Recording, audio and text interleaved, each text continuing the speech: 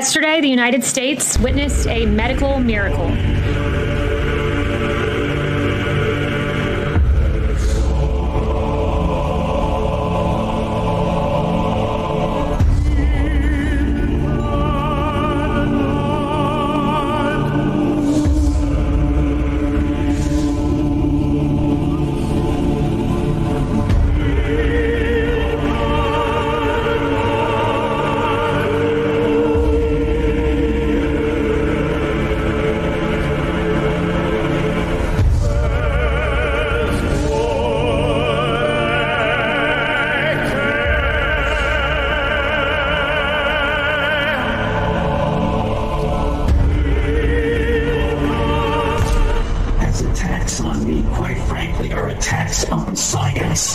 Because all of the things that I have spoken about consistently from the very beginning have been fundamentally based on science. You're really attacking not only Dr. Anthony Fauci, you're attacking science. Science and the truth are being attacked, as attacks on me, quite frankly, are attacks on science. And now you will learn the true nature of the science. It's causing your people. The power of my science. I am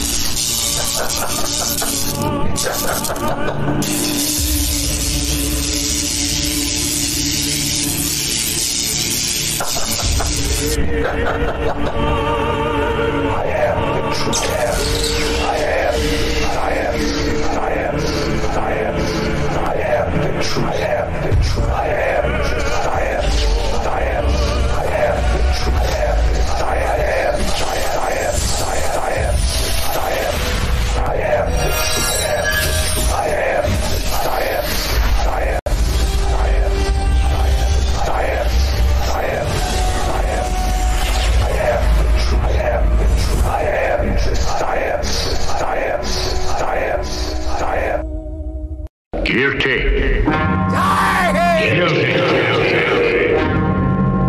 Guilty. I don't know why it triggered that, but yeah, they're all guilty. Guilty as fucking sin, mate. Guilty. All right, CAW in the chat, and hey, dude, I'm going to spend most of this stream looking at Ukraine. I guess that's the big news. So yeah, if you wanna hop on, let me just get through the intro. Get yourself coffee and what have you, and when you're ready, let me know, and I will. I'll bring you on. Yeah, there you go, folks. Impromptu appearance by AW. Always welcome. All right, so what are we going to be doing today? Well, yeah, as I said, Ukraine, obviously. Bridges blowing up. Nuclear power plants about to blow up. I don't know what's going on the ground with respect to the advances being made by Ukraine. I don't see any advances, to tell the truth. I mean, if this is their big push, they haven't pushed very far. And so we'll have a look a bit at that. And yeah, that's... and then some SARS stuff. And some Shahihds. So let's jump in. I'll do what's his face? That is me. I am a legit scientist, all published and shit. I'm not sure who did this meme actually. Ted Bausox, maybe someone. But anyway, Kumbo.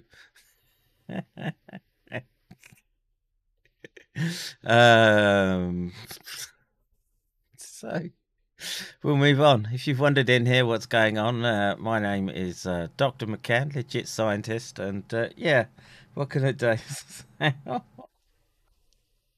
Work, damn you. I'll do what's his face? That is me. I am a legit scientist, all published and shit.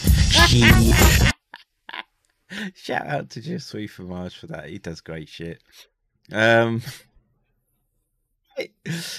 so I spend a lot of my time going through what is medical tyranny, medical and scientific tyranny at the moment, and trying to do my best to help people navigate through the mess that are institutions at the moment. And because of that, I am, how shall we say, persona non grata on the internet. And so I have to duck and dive, bob and weave, governor, to get past all the censorship. And the way that we do that a lot of the time is via mccairndojo.com. You can go there and you can find ways to support public access science for the public, by the public. I've got a little bit of scientific news update today. Patreon.com if you want to give me a steady income, but don't mind them taking 20-30%. or there's the WTYL.live tip jar. Yes, our own payment processing platform, and our new payment processor, StreamFags, who'll take your gay pal payments. Each one of them works. Buy me a coffee, subscribe to our cryptocurrencies are all in there as well. Join the Discord chat. Lot goes on there, and you'll find the information there first before I start talking about it. And of course, register to be notified. We pay a lot of money to send out bulk emails. You can go there, boom, do that, and yeah, just put your email in, say I agree to receive newsletters, and yeah, you'll be good to go. Now let's use that. Yeah, just remind people about what's that? Buy me a coffee, of course, and remind everyone that all this e-begging actually goes to building out tech systems, tech platforms to enable us to continue to reach out and touch the enemy. And WTYL.live is our main streaming platform at the moment, and we have a new one which is coming online right now. I don't know why I'm not live on there, but I think the upload will go. But this will be scaling out in the coming weeks, and it's nearly ready. Prime time's got a special wrapper to go around it. It'll be very cool, and no need for you to go to YouTube anymore. So with all the housekeeping out the way, I mentioned the Kentucky Truth Conference. Mark is there, who's Tonic Live. He's there with Karmadoc, and they're showing off a poster that I made and some graphics, trying to help to raise money for the experiments that we've got planned. And we're close. We've got one rat purchased, and I've had to get rid of the, well, not that I have to get rid of it, but it won't let me update anymore. I'm completely barred from Streamlabs, so I can't update that thing. But between the last stream and this one, there was another about $300, so about $1,000, so about halfway there for our total for the month to, like I say, be building out all these systems, keeping old tax evaded Blick Simon Phoenix in Mackie D. Dropbox.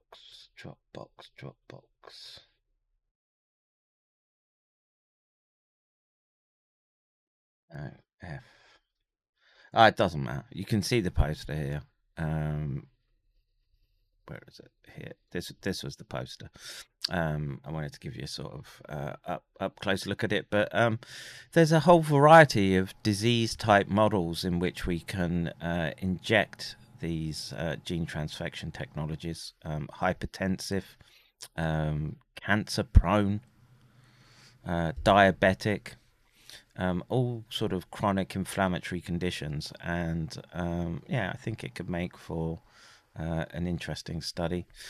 All right, so let me just see if old AW is ready. Let's do this, because everything that I had after this is... Oh, let me just play this from Mark.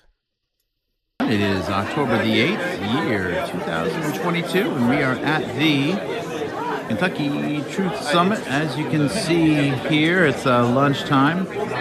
Richard Urso and several others have already presented.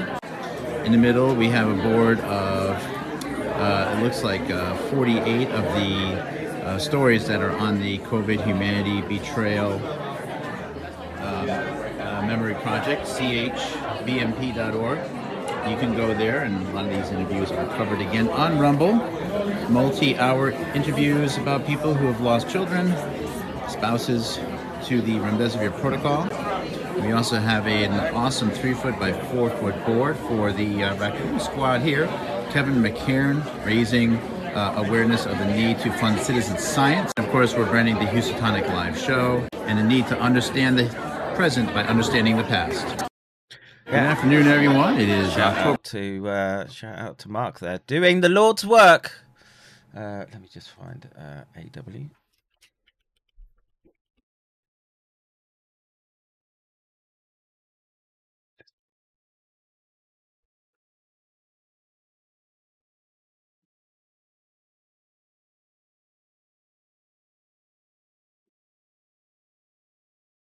And let's oh yes, some other news before we get into that. Jay's latest account is fallen. We'll play the Shahid music. كنت ميتا في بحور الغي والإثم غريقا كنت عابدا في doing the Lord's work and taking the bans on the chin. If you're not getting banned, you're not doing it right, that's what I have to say. So shout out to Jonathan. Get back up on your feet, sir, and get on with it. Oh, more Shahihds. Sarah Lee, WWE star, dies suddenly, aged 30. I can't imagine why. Bit butch for my liking, but yeah, died unexpectedly. As did this 17-year-old vaccinated daughter of Illinois Democrat Sean Castor, died of sudden cardiac arrhythmia. The lawmaker has finally broken his silence after keeping silent for the past 4 months since the passing of his daughter. The statement Castor family revealed their daughter Gwen, who was healthy and fully vaccinated, passed away as a result of sudden cardiac arrhythmia. Heart arrhythmia is also referred to as cardiac arrhythmia, as an abnormal rhythm of the heart. Gwen died 2 weeks before her father won the Democratic primary in the 16th district. Can we say sympathy vote? We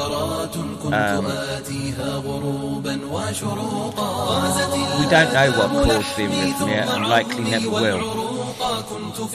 All I can say is it's this type of civic duty that we should be applauding, and the Shahihds, as they step forward to make sure that their betters, that those that need, the stakeholders that need to keep eating steak can do, that they can drive their fast cars while you're stuck in public transport.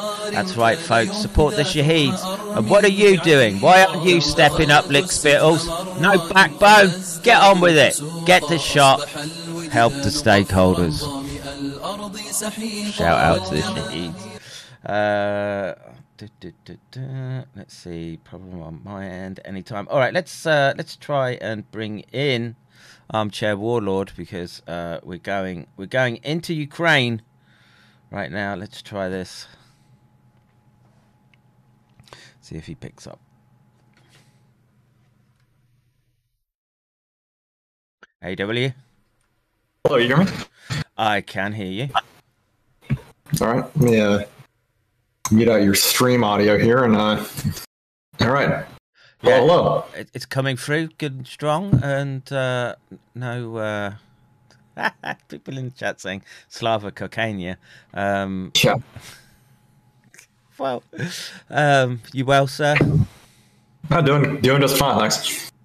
Do you want to come on camera, or you want to sit on the side there? I'll stay off camera this time for pretty prosaic reasons. Honestly, I just got up and I'm still in my pajamas. All right, I get it.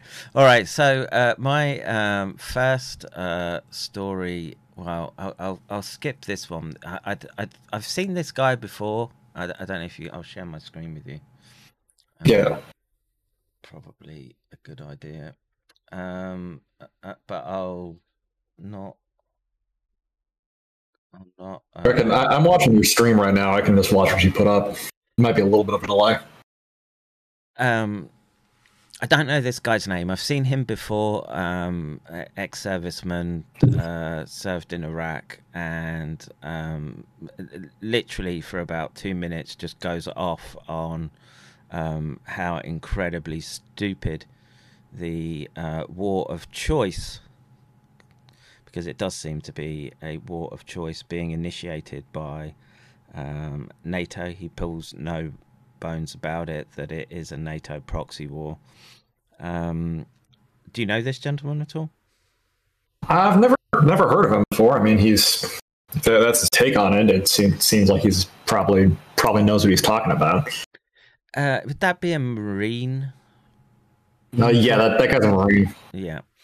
Yeah, he doesn't mess about. Maybe if I do this, maybe I can play it and then we can tell me if you hear this. Okay. If you really care about the Ukrainian people like you claim you do, then does that work? Yeah.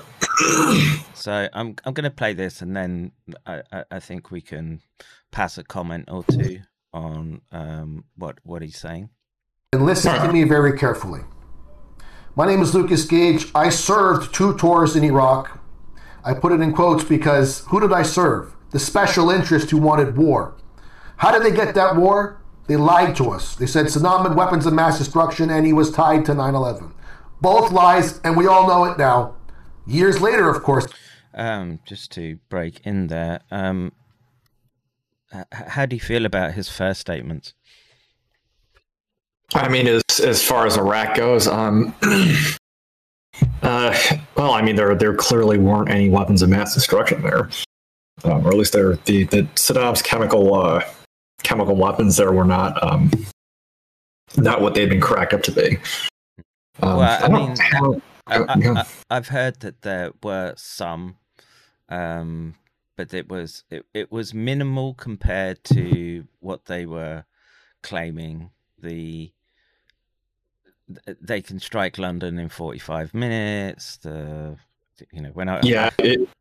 Basically what they ended up finding was some kind of leftover stuff, but it wasn't anything. It wasn't the sort of large program that had been alleged. And the neocon lie to get the US into the conflict. I mean, I'm not sure if it was lies per se, or if it was a large or it was a lot of groupthink in the intelligence community, because it was sort of taken almost for granted that Saddam Hussein was violating the various arms control sanctions. Sorry if you can hear that my Discord is malfunctioning. I could, you just sound really popular, dude. So. Yeah, like there's like a self-destruct alarm happening in my Discord right now. Usually it stops after a minute. It's all right.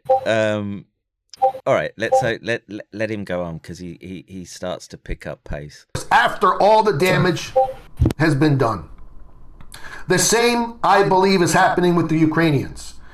The EU, NATO, the US, they don't give a damn about Ukraine. They're using it as a bulwark against Russia because they have an agenda to take out Vladimir Putin.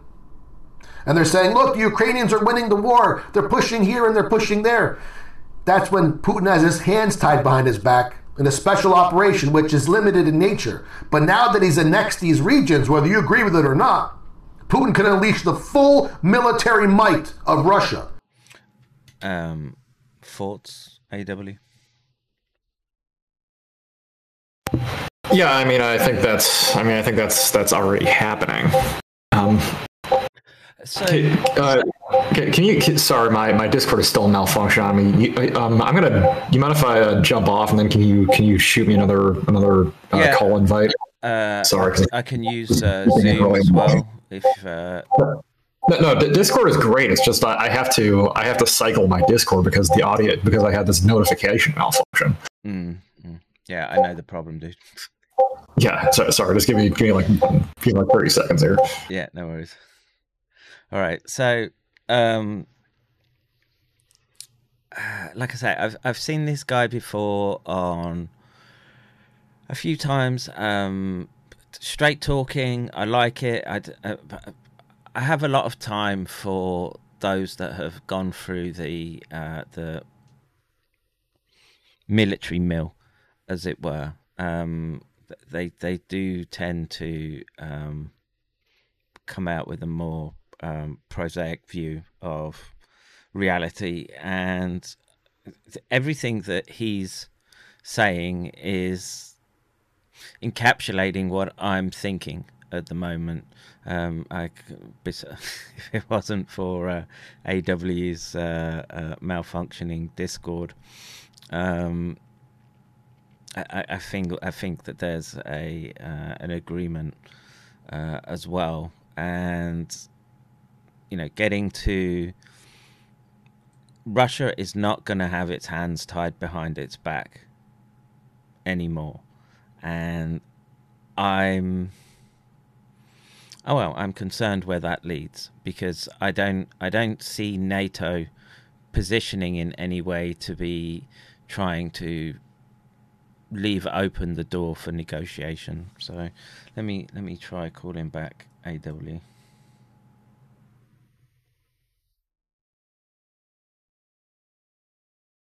Yo,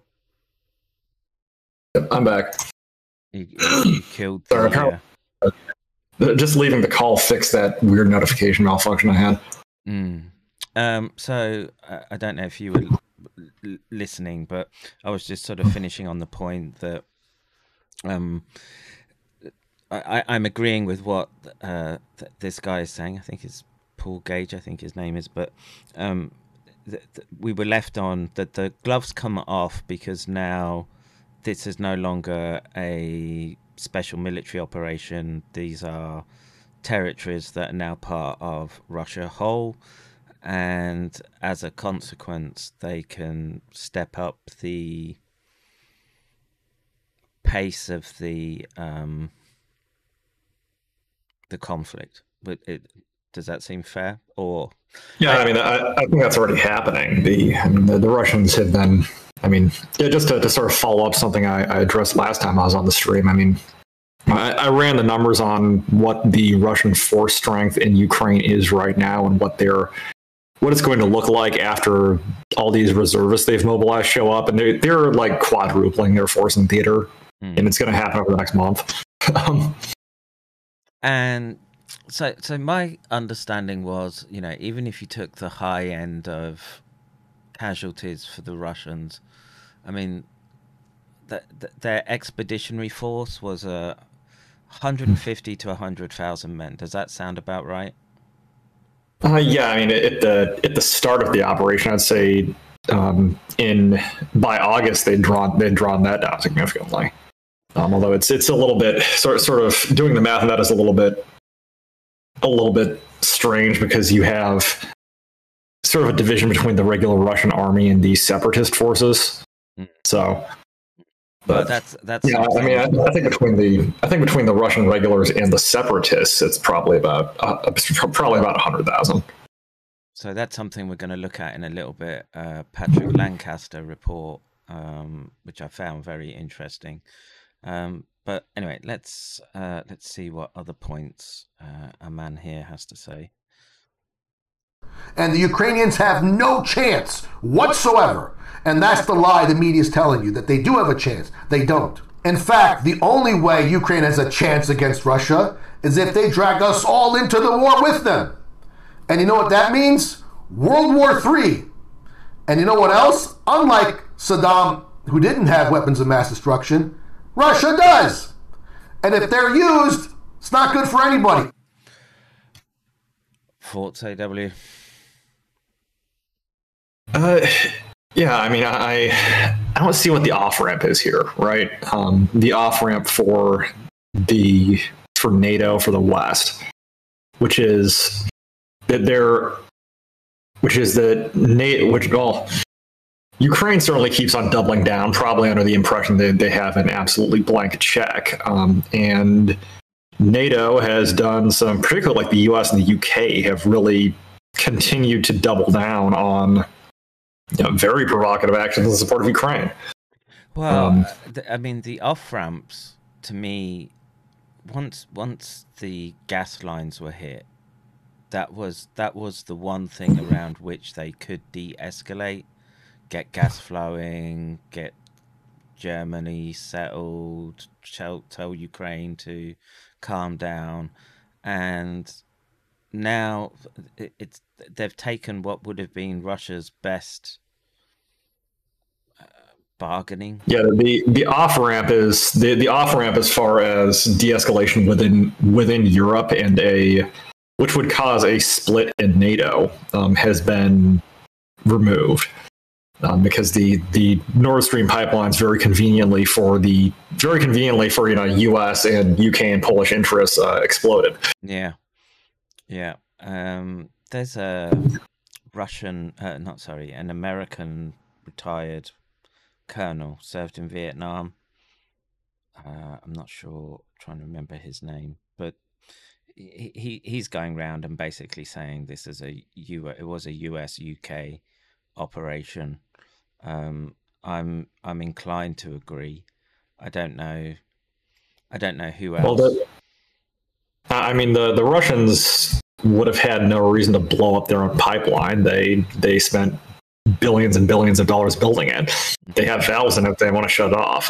The only people this benefits are the United States, the United Kingdom, and Poland, and Ukraine, because now Germany doesn't have an off ramp.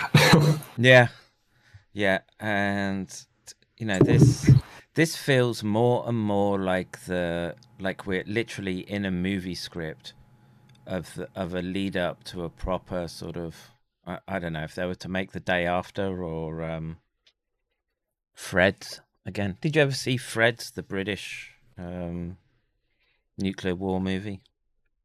No, I've heard about it, but I haven't seen it. Oh, it's better than The Day After, dude. Nice. Much better. Just and that's not me being biased, being British.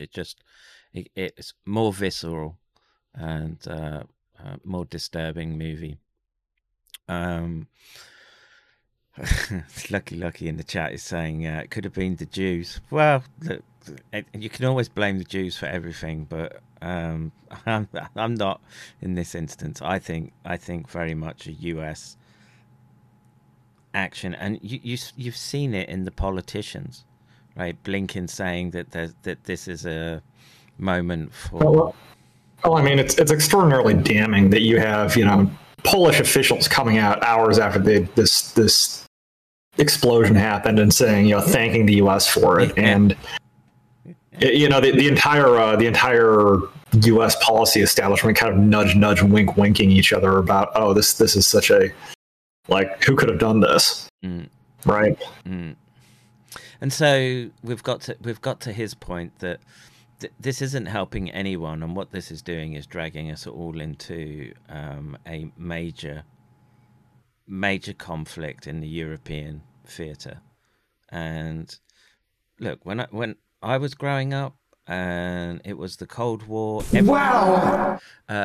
Everything was based around war in Europe, right? That was the ignition point about World War III.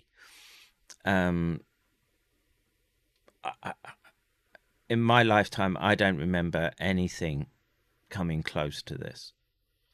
No, this is really unprecedented. I mean, I've heard this is as bad as the Cuban Missile Crisis. And frankly, probably worse because we weren't taking this level of covert action at the time. Yeah, there wasn't an active conflict, right? Yeah. And so you know, there was reports this week of, you know, them admitting that there are American special forces in Ukraine, British as well. I'm inclined to believe those. Would you have any other?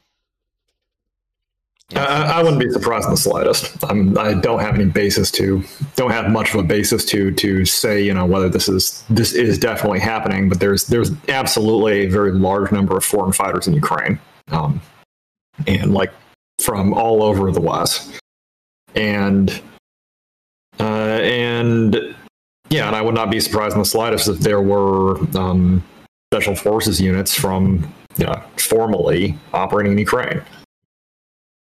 Disturbing. All right, let's see what else he's got to say, because I think he just about flips his lid in the next 40 seconds. But especially the Ukrainians, because who do you think are going to be hit first? So if you really care about the Ukrainians, stop filling their heads up with fantasies. Stop believing the obvious lies of the West. My God, the U.S. just threw Ukraine under the bus about this assassination of Dugina. True. What do you think? They care? They don't care about the Ukrainians. The EU doesn't care, NATO doesn't care, and the United States most certainly doesn't care about Ukraine or anyone else for that matter. The only thing these people care about, these traitors and globalists at the top, are war, profits, and control. That's all they care about. Don't fall for the lies. If you truly care about the Ukrainians and the Russians, especially the civilians, you want to talk peace right now. Let's push for peace, not for war. Fair point on his part. I hope saner, cooler heads prevail. Problem is, I'm not seeing them. I'm not sure who the cooler heads are. Right. Everything. Well, I had another video clip, which was this young, not that, but let's listen to this. I'm presuming, am I sharing the screen? I'm looking at your stream. Is this is Zelensky's crazy rant the other day?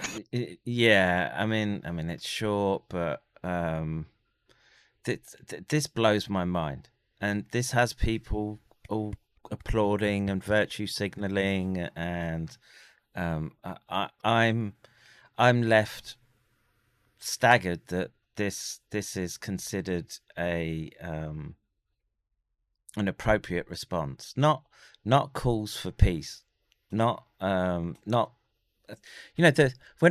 I were a lad, AW, the call used to be, we need NATO peacekeepers. These days we need NATO nuclear weapons. UN, what did I say? NATO peacekeepers. UN peace. No talk about UN peacekeepers. Sort of separating lines. Nothing. So let's just have a listen to this coked up lunatic. Що повинна робити НАТО? Унеможливлювати застосування Росією ядерної зброї. Але, що важливо, я ще раз звертаюсь до міжнародної спільноти. Як це було до 24-го? Превентивні удари, щоб вони знали, що з ними буде, якщо вони застосують, а не навпаки. Чекати ядерних ударів, щоб потім... Yeah, of course. Like these people, this is what blows my mind, is that these people are not the ones that get impacted. It's us. No, Zelensky has taken great measures to avoid putting himself in any kind of personal danger during this war. Like, I don't think he's even met his own I don't think he's ever gone to the front line to meet his own troops ever. Did he not make a trip down there when supposedly they'd taken over Kherson? He made a trip down to Izium, but the appearance he made, he was surrounded by his own bodyguards and he didn't meet any actual Ukrainian army troops, as far as I remember, which was the most adventurous thing he's done all war. And you never see him actually meeting his own army, which is a little bit strange. Well, I would say something about his genetic heritage. They're not they don't have a reputation for having a steel spine. What can I say, AW?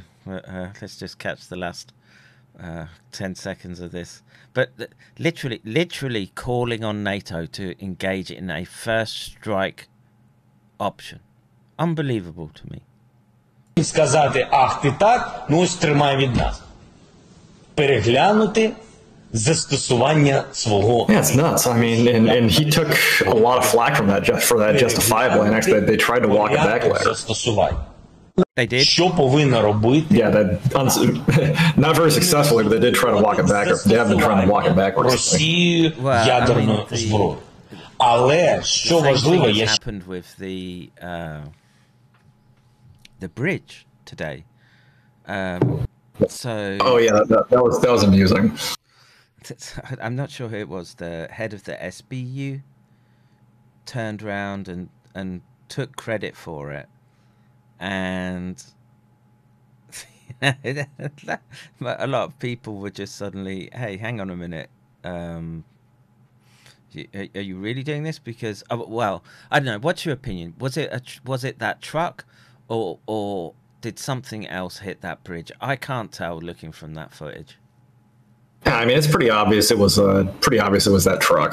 It might have been the truck and then the car and also the car next to it, because there was a car that drove up right next to it right beforehand. There's some talk that actually the explosives were in the car and the truck was just full of basically boosters. So, I mean, I don't know. Looking at the explosion, it looked very fire orientated. Any idea what type of explosive that is? Because like Ampho doesn't do that, right? Ampho is very much a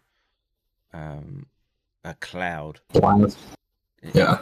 So any idea what type of explosive would have done that? Powerful enough to knock the bridge down? I don't know, honestly. I mean, clearly they had a lot of it because that was a semi-trailer. But the consequences were that, you know, at first they were gloating that they'd taken out the rail lines and the bridge was completely. Yeah, they were having a good gloat there, and apparently this is still circulating in the Western media that they completely destroyed the thing, and then it turned out they'd only dropped part of the road line. And actually, I mean, at this time, rail and road traffic is reopened, so they're back to using it. They're just going to have to rebuild that one section of the half the bridge going in one direction. And the direction of the truck was from where? From Crimea to. It was actually coming from Russia. So this was because I think most of the security is on the Crimean side, so they actually built their IED in Russia and drove it in from that side. Which, I mean, now the crazy thing is this truck was actually checked beforehand, and because there was a checkpoint on the Russian side, and they inspected. Yeah, I've seen it. Kind of strange. I guess my understanding is it was basically transporting fertilizer, and there wasn't anything so unusual in it that it got so unusual in it as to flag attention on the Russian side.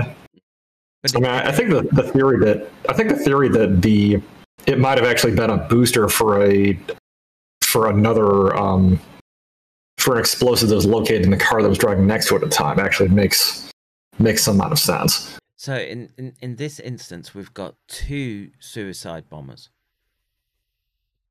Well, I think my understanding is the guy who was driving the truck was a patsy, but there was certainly at least a suicide bomber going on here. Man, they just sink ever lower. Yeah, it's really disgusting. I mean, this is it's a suicide truck bomb. Yeah, like that's big. The same kind of thing you'd see ISIS using. Yeah, I mean, you're just dragging the Middle East mentality into Europe again. It's depressing, dude. And well, I find myself and again, I try to be really, really careful about coming off as a Putin groupie, but in the last weeks or so, he's coming off as the better individual, right? In his speeches, he's, well, I don't know, he's speaking my type of language. I thought the speech he did when they did the annexation, I mean, for all the political turmoil that an annexation causes, he was, I mean, I'm just listening to translations, obviously, but you know, there wasn't a stutter in his voice. He's Yeah. I mean, unfortunately, to the West's great embarrassment, the Russians are coming off as the adults in the room, which is a change. Yeah. Well, is it in the crazy thing? Well, I don't even think it's a change. The crazy thing is that so much of what we do in the West is we operate off of stereotypes about how other countries function. And there's been this meme going around that Putin is this great warmonger, and God, he's approached this war in about the most reluctant way possible. Well, if anything, they've shown incredible restraint. I think it was you that said to me that you were surprised to see Russia adhering so closely to the conventions of war, whereas I mean, I was very surprised from day one of this war, because we in the West had thought the Russians would just go full barbarian horde here, and the Russians are fighting a war, and I'm like, well, they seem to be adhering to the Geneva Conventions fairly closely. Yes. And so in which case, where's the boogeyman we were sold, right? And then we see things like this out of the defenders of ostensible defenders of democracy. And I just go back. Which by the way, Zelensky basically has erected a authoritarian, if not totalitarian, regime in Ukraine at this point. He's banned all political opposition. Yeah, like the man is a law unto himself at this point. Yeah, and well, it's reached the point of absurdity where now we have full-on Nazis doing tours around the US, supported by the Democrats. I was disgusted. They invited members of the Azov battalion to Washington D.C. to feed them, right? Fete them. I'm not sure how you pronounce that. It's like you realize who these people are and what they've done.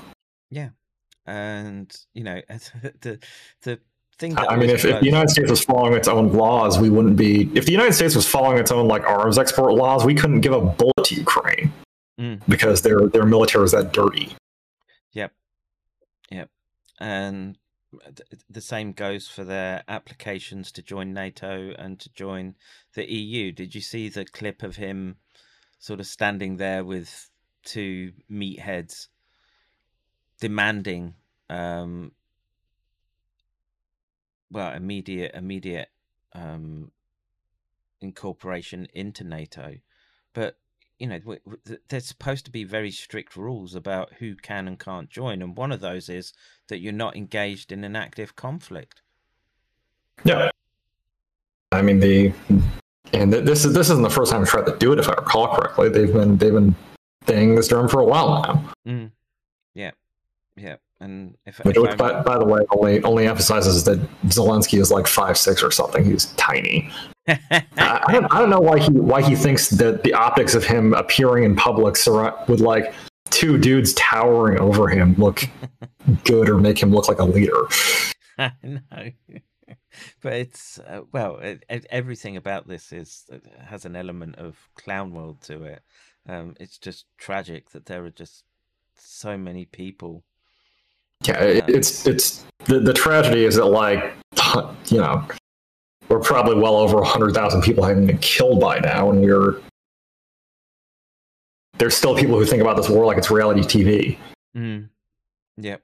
And again, the virtue signaling is nauseating, and every bit of footage that I watch from either side of what is ostensibly industrial warfare, where you can see whole squads get taken out in one go with pretty accurate.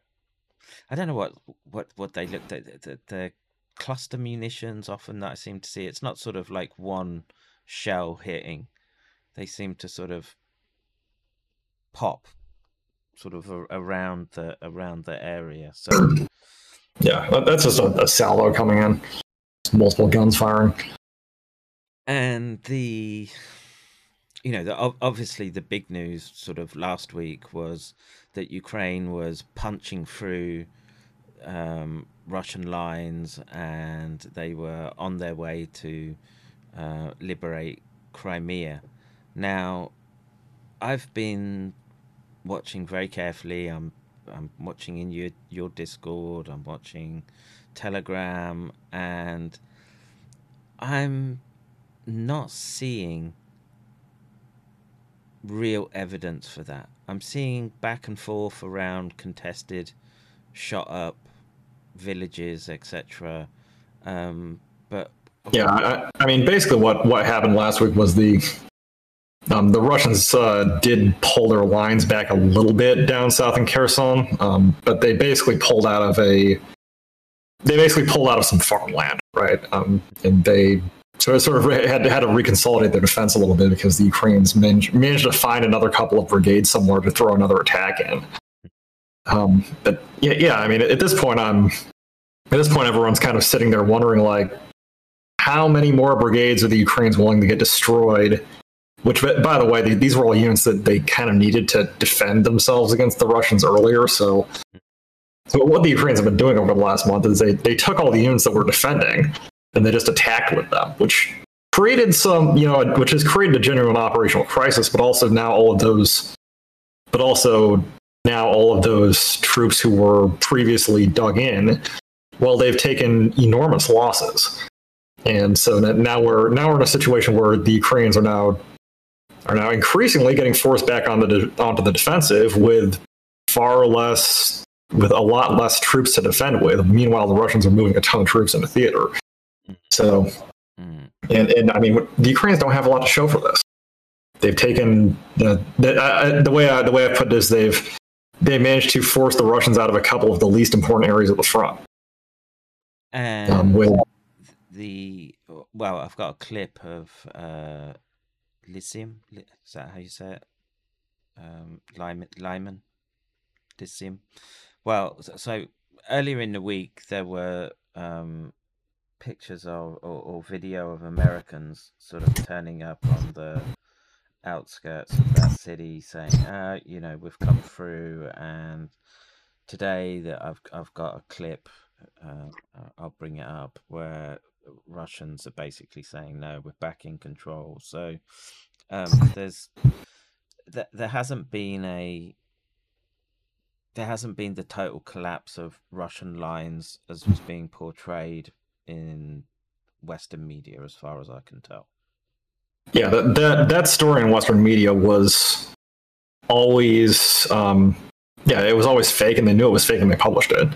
Any serious analysis would indicate that the Russians are nowhere near some kind of military collapse. And I mean, as we've seen with this mobilization, they have a lot of room to ramp things up if they want to. Yes, and which begs the question: how long before they're being deployed? So the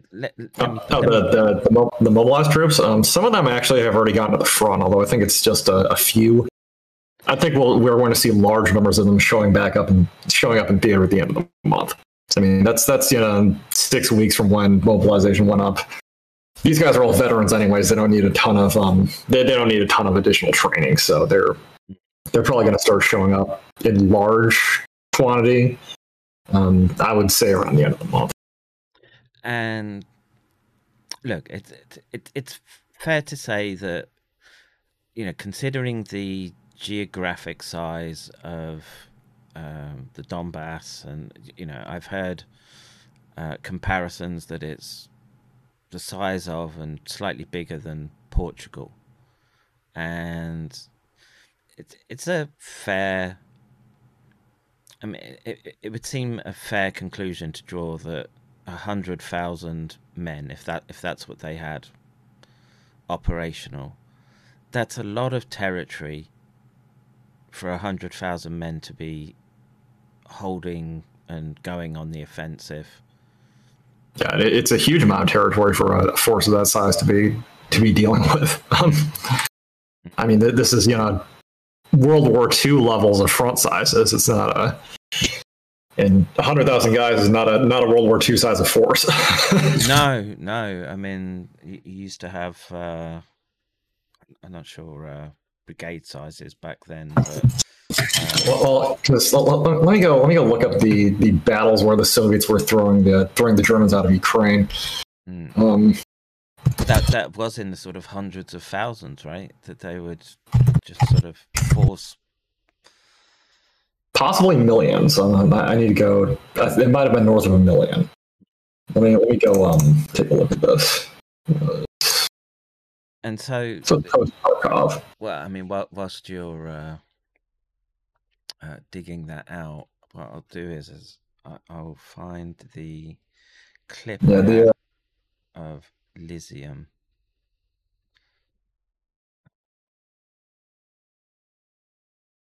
Let's see, the Belgorod-Kharkov offensive operation, the Soviets had over 1 million men, basically attacking between Sumy and Kharkov, which is a pretty small section of the current front. I had a clip of, I don't know what I've done with it. That's a shame. But basically a Russian soldier in Lysium saying that they're back in control, and I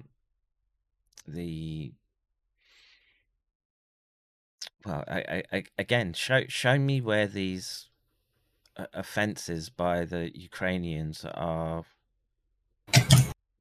you know, blitzkrieging through and wiping away all opposition in front of them, and especially with what I would consider to be a stretch line across such large areas of territory. Everything that I see is like the footage that I've got on the screen right now is squads getting taken out in well, accurate and heavy fire. Yeah. Well, and I mean, every time the Ukrainians have pushed lately, they have not destroyed or brought to battle a significant number of Russian troops. The Russians will pull out of an area if they don't think they can defend it, and they'll go find someplace they can defend. But where there's been fighting, the Ukrainians have suffered a lot. And also, I mean, even just trying to move troops forward, their air defenses aren't very good anymore. They're sort of stock of older Soviet systems have been taken out, and their sort of shoulder fired stuff is not very effective, and they're just getting hit every day. And this is a sort of a factor of the war that I don't think a lot of people really appreciate that much.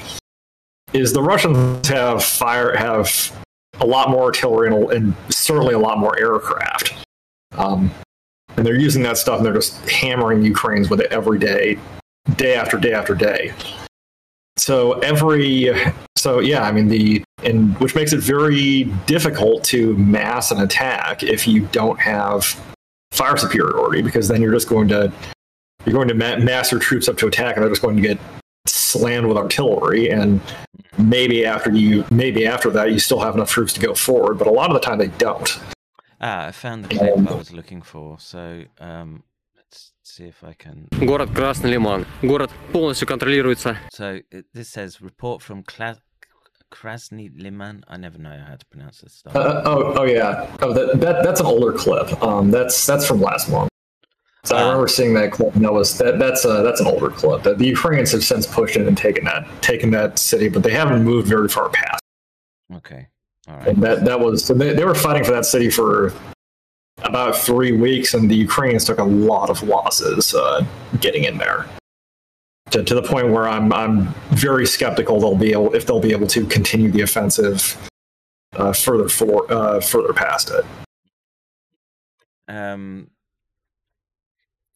Well,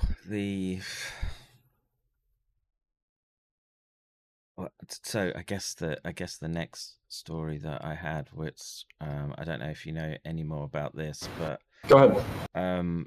So the Zaporozhye nuclear power plant apparently has lost its remaining external power source due to continued shelling. I'll make the presumption that that's Ukrainian shelling. I'm not convinced the Russians. Mysterious shelling in the area, despite the fact it's occupied by Russian troops. The Russians have both occupied the nuclear power plant and are shelling it at the same time. Right. This is what our overlords expect us to believe. So, in a sense, what I understand now has happened is essentially we're dealing with a slow motion Fukushima. So in Fukushima, they lost external power, and the reason that it accelerated quickly was that the diesel backup got flooded. Whereas right now they've got diesel backup for it's either 10 days or 10. It looks like their diesels are operating. They should be able to get external power reconnected because the Ukrainians shell around this thing all the time, and they've had power lines cut before. So it says diesel power for 10 days. Now,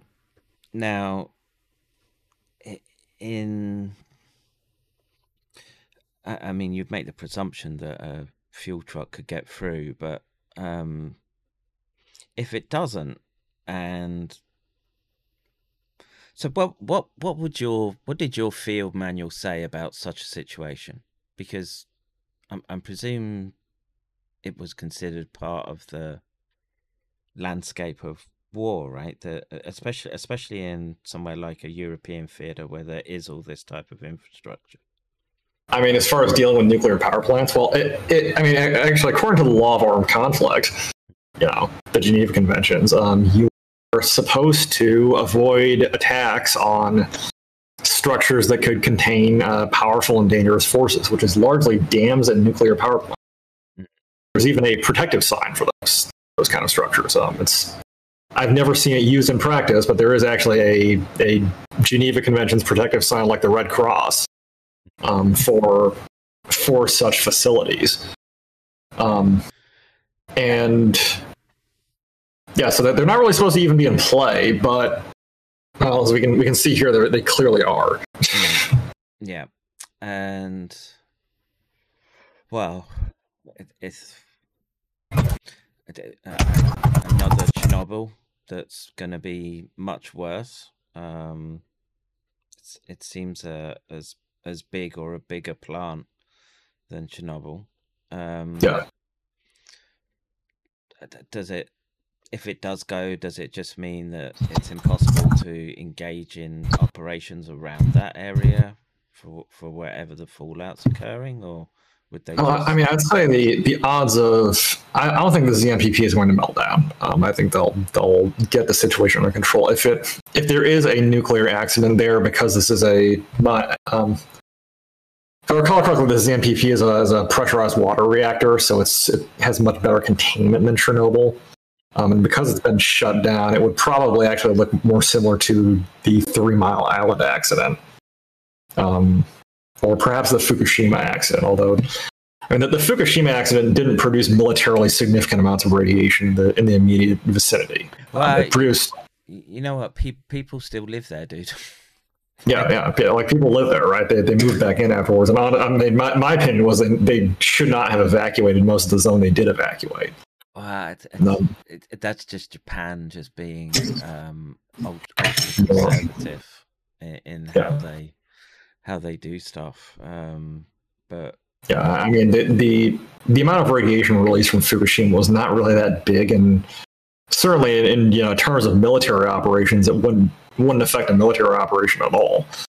Like something like Chernobyl certainly would, simply because that was immediately life threatening in some areas. So I mean, as far as we're in a situation where these plants are in play, and of course the obvious big news this week is the disappearance from observation of the Belgorod submarine, and of course the movement of I forgot what they're called, Cermat R28, their new missiles. Yeah. Now there was a couple of clips that I thought were very dubious. So there was one that was just they were saying, "Oh, this is a nuclear train controlled by the nuclear." I remember that. It was that the claim was that there was some kind of nuclear train running around. It was just a normal train transporting military equipment. Yeah, I didn't see anything on that. Yeah, I mean, I'd say 99% of the nuclear fear mongering around Russia isn't valid, simply because I think a lot isn't valid because, well, a lot of this stuff is being driven by the West. The Russians don't bring this stuff up. Like the Russians very rarely, the Russians have only talked about the use of nuclear weapons in the context of a large scare campaign by the West. Well, they've made it pretty clear that if they feel that the integrity of their borders is under threat or an existential threat against the Russian Union. Now, the problem is that the actions of the West, I would argue, have constituted an existential threat to Russia. Well, yes, but it's one which I think I think there's a great deal of road still left to go. And honestly, the situation right now is not so bad for Russia. In fact, I'd argue the situation right now is strategically and operationally quite favorable for Russia. So I really don't think it's going to. I really don't think the Russians would resort to using nuclear weapons if they, in a situation in which they hold many of the cards. So what I've seen is the panic stories in the Western media that do seem to be sort of playing up that the Russians are going to use nukes, etc. So yeah, sort of propaganda. Unfortunately, that's the usual quality of reporting we've seen in the Western media throughout this entire war. They're fighting a caricature of Russia, not actual Russia. By the way, I linked you an article you might be interested in. Sure. Let me just click on this is a protective sign for a nuclear plant. All right. What is that?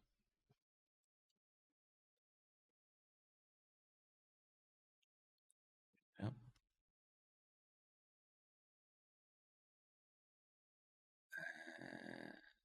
Protective signs. Oh, there you go. So the 3 orange circles.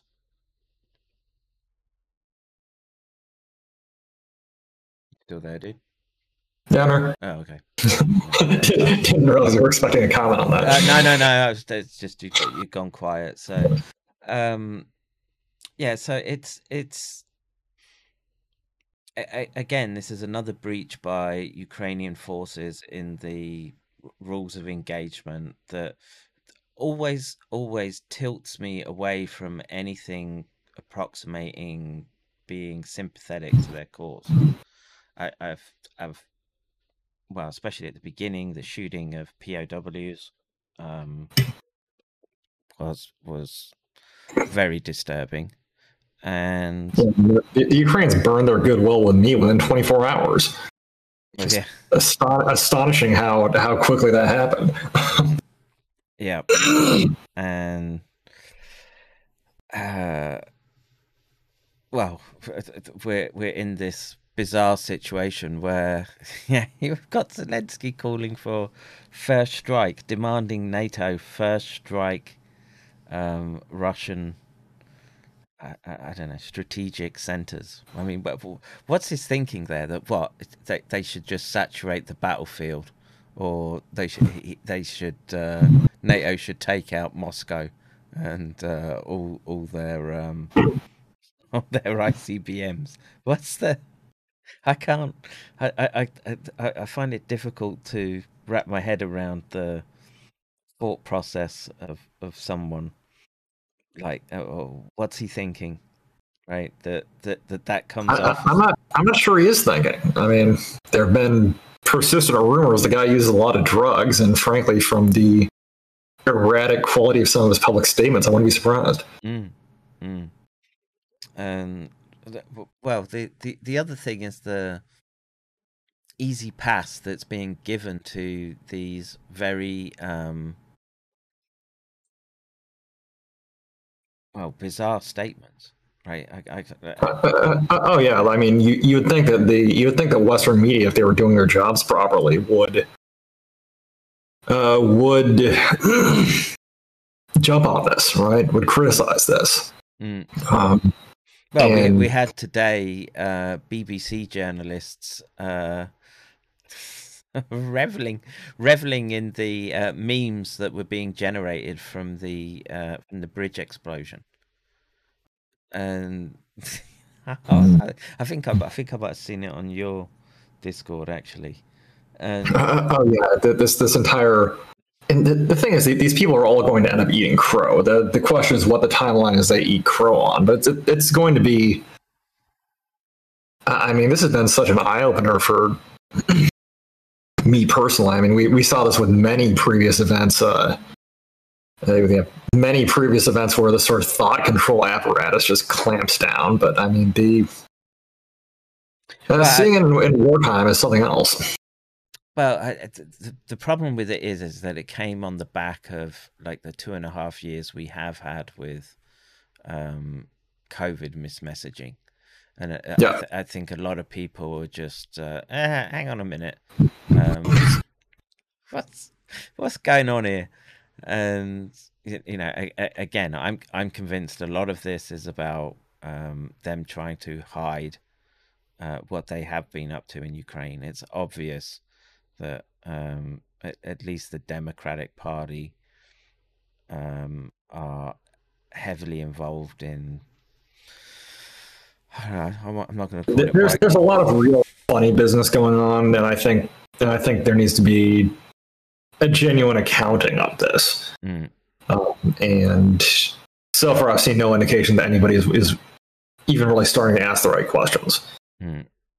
And well, so we had this. I don't know if you saw the example of Jeffrey Sachs on Bloomberg when he was talking about the gas line. Did you see that news report?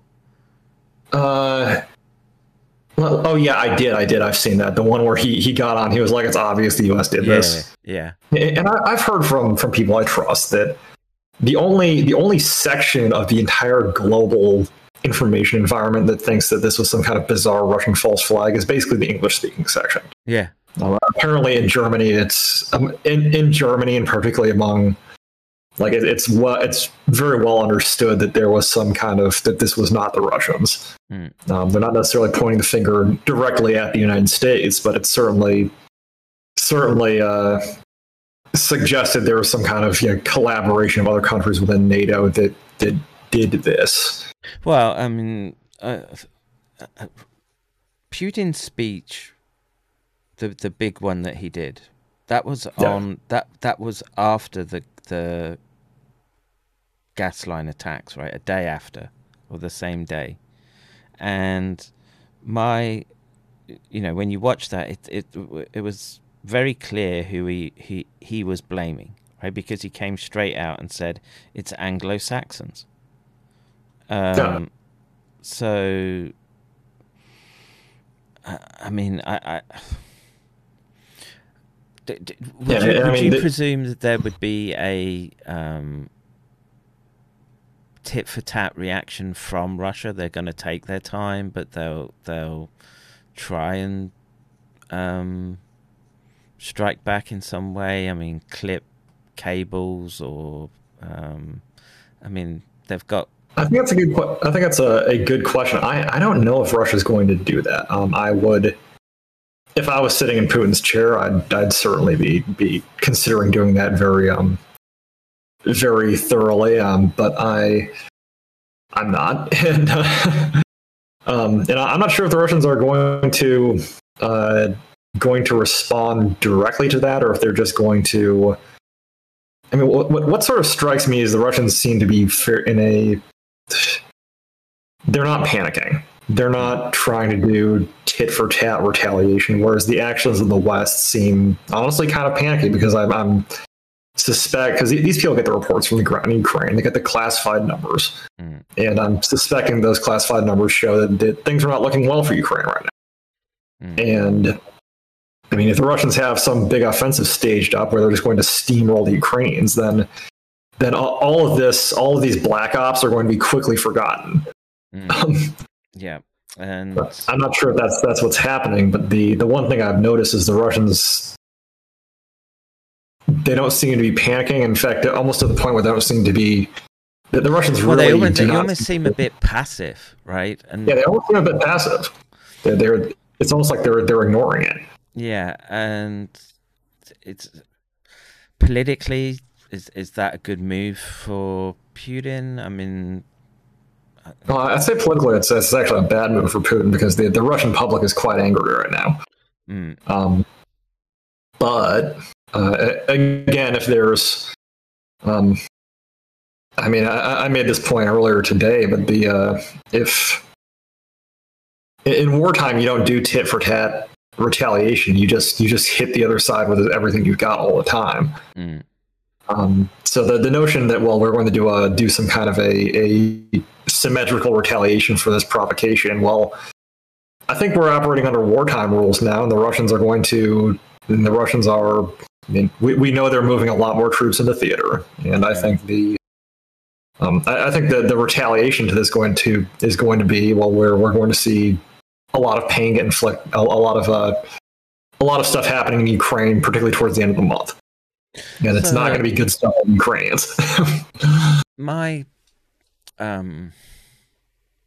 The thing that I'm always surprised at is Russia not leveraging the advantage in air power and the ability to use in-theater missiles where they know the targets that they would need to hit, right, for command and control, and they just seem to be laying off that, which that's their rules of engagement from their special military operation, and that's going to disappear, or I mean, I think that's accurate. They've been sort of operating under they've been operating under what the special military operation context for the last 8 months, and there have been some pretty significant changes here in just the last week, which, I mean, they indicate to me that's going to change here in the relatively near future. So I mean, honestly, we're just going to have to await developments. I mean, I think the Russians have certainly been both trying to. I mean, I think the Russians have certainly been looking for a diplomatic off ramp to this war from the beginning, and they've really from the beginning. Which they've had that taken away from them, and that just tells me that whatever or whoever's directing this war, and like I say, I come back to what the activities that were going on in Ukraine prior to this. I think Russia probably has a lot of evidence in that regard, and they're highly concerned about what it would mean. I mean, it's not conspiracy to be talking about the business dealings of the Bidens in the Ukraine. It's not just the Bidens. It's the not the slightest. I mean, this isn't a conspiracy theory. It's all highly documented and should be should be the subject of normal rational discussion in the West as far as what activities our political elite has been getting up to in Ukraine. And it's not part of the Fox News cycle, the Hunter Biden laptops. I mean, I saw a clip the other day where apparently, I want to say it was Hunter Biden's business partner, but like Polish sounding name, apparently went to the FBI and just said, yeah, this dude's out of control, and they've done nothing. Yeah. As the yeah, it's a I mean, I don't want to get too much into domestic U.S. politics here, but it's certainly I'd say it's certainly something that should be discussed and isn't being discussed. I mean, you see Tucker Carlson talk about it sometimes, but the thing is that this should be wall to wall 24/7 news. Someone says in my chat, Centrifuge says, US is carrying out DoD strategy for protracted nuclear war. They've been setting it up for a decade or so. Which is interesting because Biden just bought, was it $300 million worth of countermeasures for... Yeah, radiation pill, iodine pills. Yeah. Iodine pills. Now, I've never heard of a DoD strategy for protracted nuclear war. Well, is it protracted war skirting the nuclear envelope? I mean, I don't know, honestly. This is not something I'm familiar with. That was not my department, so to speak. But well, I'm not. Maybe DoD is the wrong designation, and it's more the CIA type color revolution planners that are. There's a lot of sketchiness involved here, and frankly, none of this seems good. And I wish that I wish we could sort of sit down and resolve this kind of stuff like adults. And like I say, when I was in the army, I always placed a great emphasis on we're going to on honor, on integrity. And well, I mean, I'm not seeing a lot of that in the way in some of what we in the West have been supporting and comporting ourselves. Yeah. And my understanding is that the reason for having these honor codes and these conventions is that because it can be so brutal, and so you want to have you need that framework, right? As odd as it sounds. Yeah, but the way I had explained to me was that the law of armed conflict isn't for the war; it's for the peace, right? So you can actually restore a peace afterwards, and you don't have war turn to genocide. Yeah, right. You don't have an ever escalating cycle of brutality and violence. There are rules to the game, and you play by them. And by this, you avoid creating generational hatreds. It's not going so well when you. Yeah, well, and if you look at, unfortunately, you look at who the people are who have been pushing a lot of this, which is American and British decision makers, and these are people who don't I hate to say this, but I think these are people who don't understand the forces they're unleashing. For sure. We're the sort of offset powers who don't have the experience of the old blood feuds that. Well, unfortunately, it's woke bureaucrats and technocrats who have sitting at the levers of control, whereas 50, 75 years ago it was men who had seen conflict, and I've said this before, but these are our policy establishment has been projecting their failures onto Russia for the last decade plus. And so if you have an opportunity to go after the Russians, well, these people have these people blame Russia for their own failures constantly, right? And unfortunately, the PSYOP is as much internally directed as it is external. Yeah, and well, like I say, the incessant blaming of Russia in U.S., well, particularly Democrat-driven circles, has always struck me as bizarre. And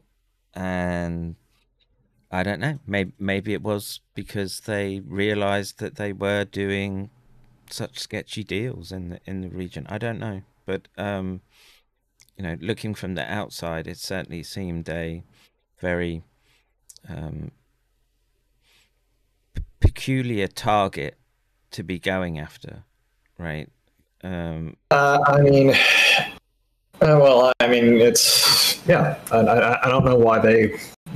Particularly what we've learned about how Russian influence operations actually work. Namely, that they barely exist. Yeah, and look, it's given the choice, right? If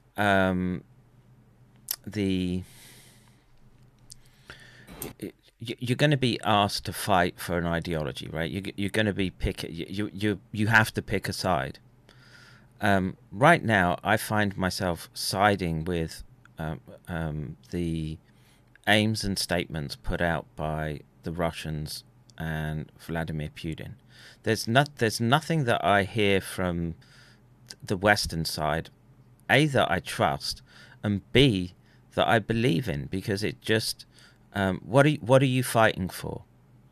Globalist, globo homo, convergent intersectionalism that's just the antithesis to what I literally believe. It's not inspiring stuff, I'll tell you. When you hear Biden talking about the need for a more woke army, your Mike Milley needing to read about white rage, and where's the appeal to the needs of the common man? It's not there.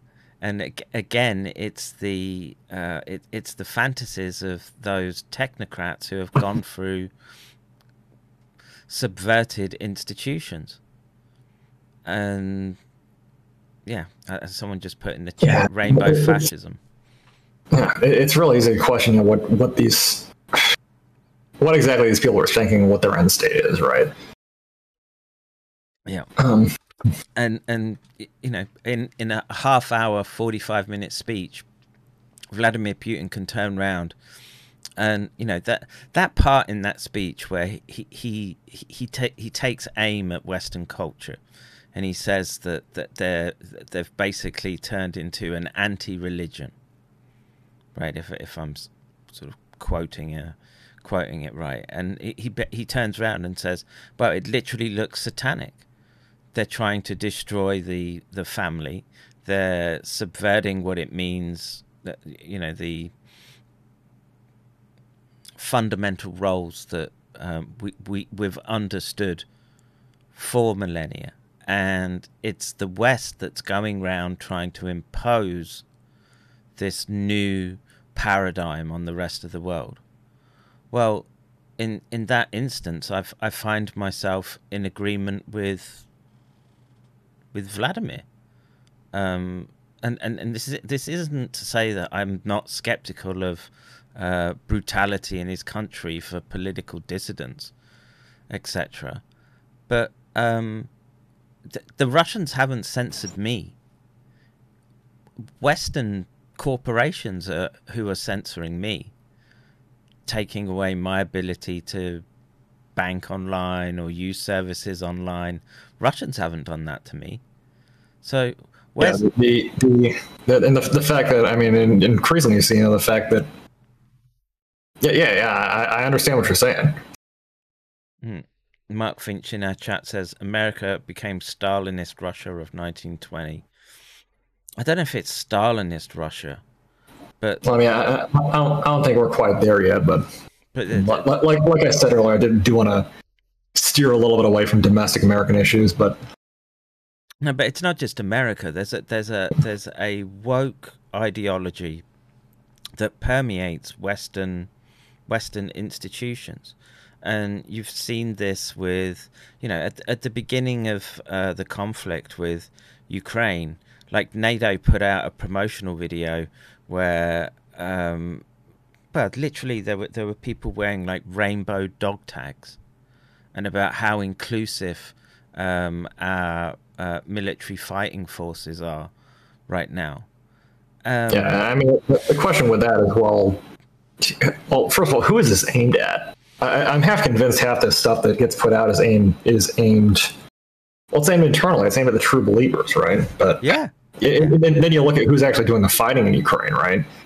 What does the Ukrainian army look like? And well, it's a bunch of. Well, depending on the segment of the Ukrainian army, there's either it doesn't look like that. I'll put it that way. And you know, the inherent contradictions of eulogizing Bandera National Socialism when you try to raise an inkling of nationalism under any normal circumstances in the West, you're pilloried, and you're. But these people will sing the praises of Stefan Bandera all day. Yeah. I mean, I've got another clip I wanted to show you. This is from Patrick Lancaster, and it's a couple of minutes, and he's gone to the front near Kherson. He's speaking to a Russian guy who's, I don't know if you've seen this clip or not. And I don't think I have. I watch him occasionally, but not that frequently. To be honest, I find him a little difficult to watch because I'm not sure what that accent is, or I just find him a bit jumpy. He is a little bit. He's energetic. Yeah. Like, God, is he energetic? So it's like he's running at 1,000 RPM all the time, and he needs a chill pill. But let me play this, right? And it's going to lead into what the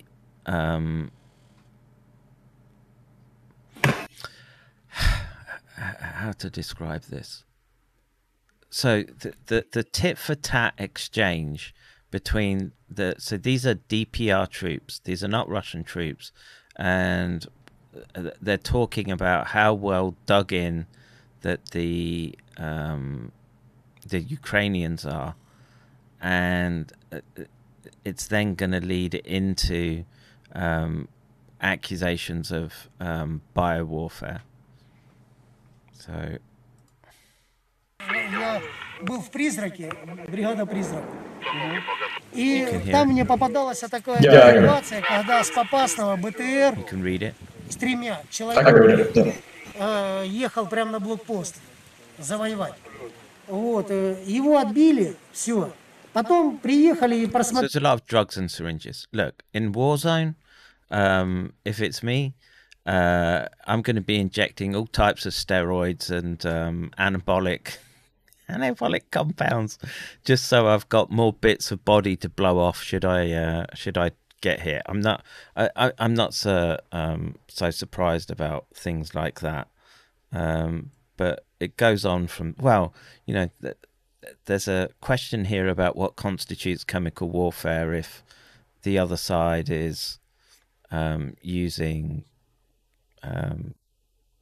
drugs for I've heard plenty of reports, not either sketchy reports and not what I would call good reports, but there is a lot of drug use among Ukrainian troops in this war. Yeah, just nasty stuff keeps you going. Yeah, you know that what was the one from the middle? Captagon. Yeah, Captagon. Yeah. Anyway, I'm not sure necessarily that's something similar. Yeah, sort of meth type drugs. You know, I mean, personally, I would try to avoid that. But like the old steroids, I'd be just to make sure that there's extra bit of meat there when those bits of shrapnel shred me. Just an extra layer of protection. Там много было наркотиков, много было шприцов. И люди были, ну, как бы невменяемые, которые нападали, они были невменяемые. Потому что это глупо было бы как бы вперед ехать на амбразуры, на укрепный район, чтобы отвоевать 3 человекам, понимаешь? И действительно там наркотики присутствуют. И сейчас много, например, среди погибших украинцев, вот ВСУ, там, я не знаю, кто они, потому что у мертвых не спросишь, кто они. Они ВСУ или правый сектор, или Азов. Нашивки, кто-то снимает специально нашивки, не держит при себе. I don't know if it's some kind of experiment. So again, sort of alluding to what could have been going on in the labs in Ukraine and hundreds of millions of DoD dollars. Вот. Weren't some of those experiments run on Ukraine troops specifically?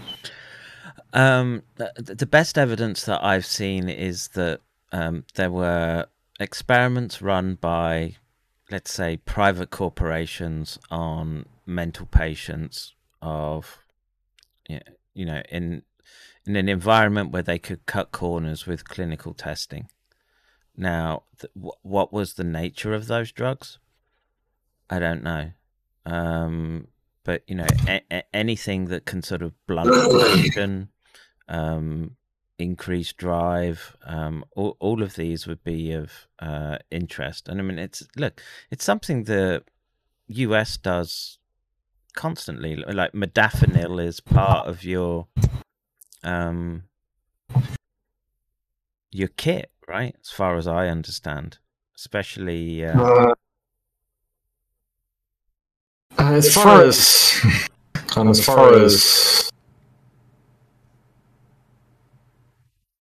I'll talk offline about that. Okay.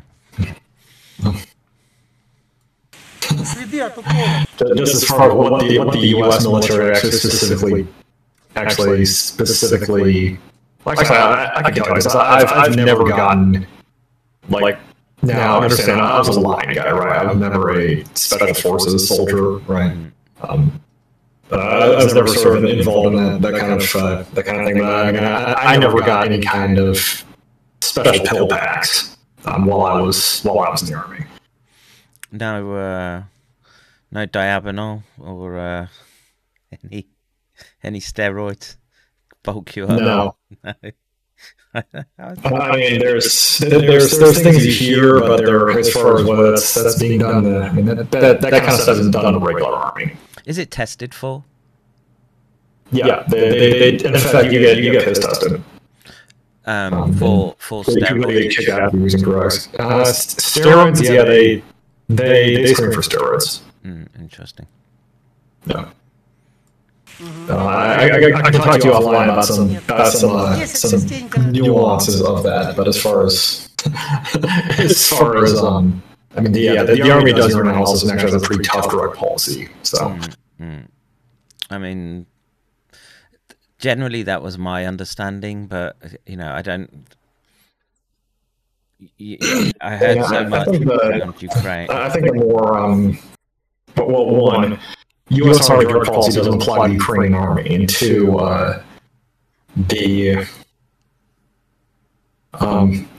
think the more concerning thing almost is, I mean, you want to talk about medical experimentation in the military is, well, I mean, you saw they broke over the COVID vaccine.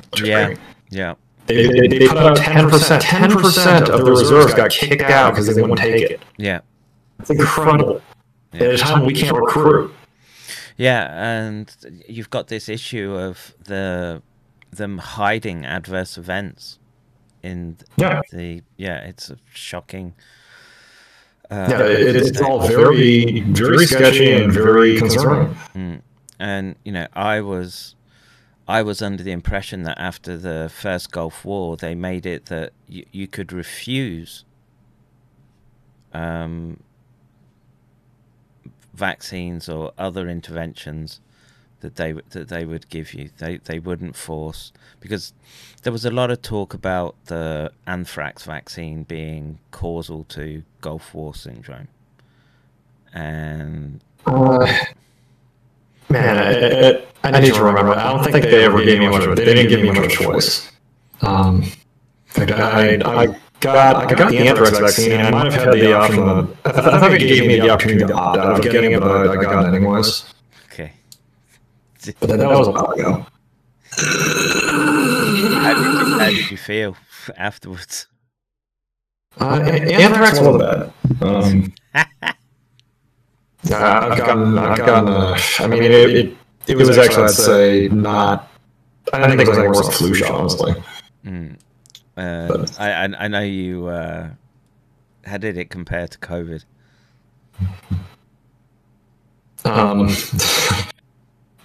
Let's talk about that offline.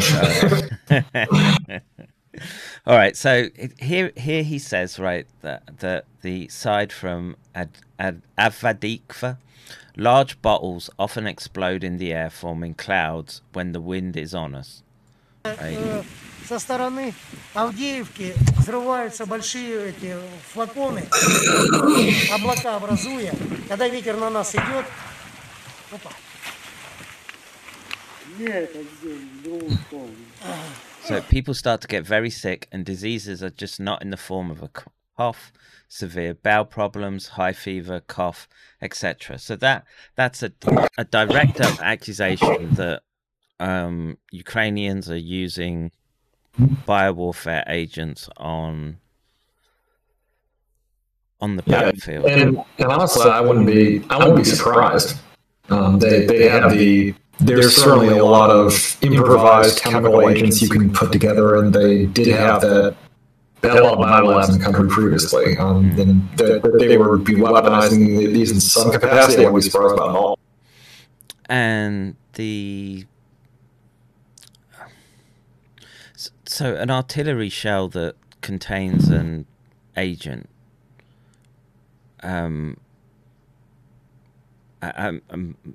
my presumption is that they must be like light steel and somehow have to come apart such that they don't.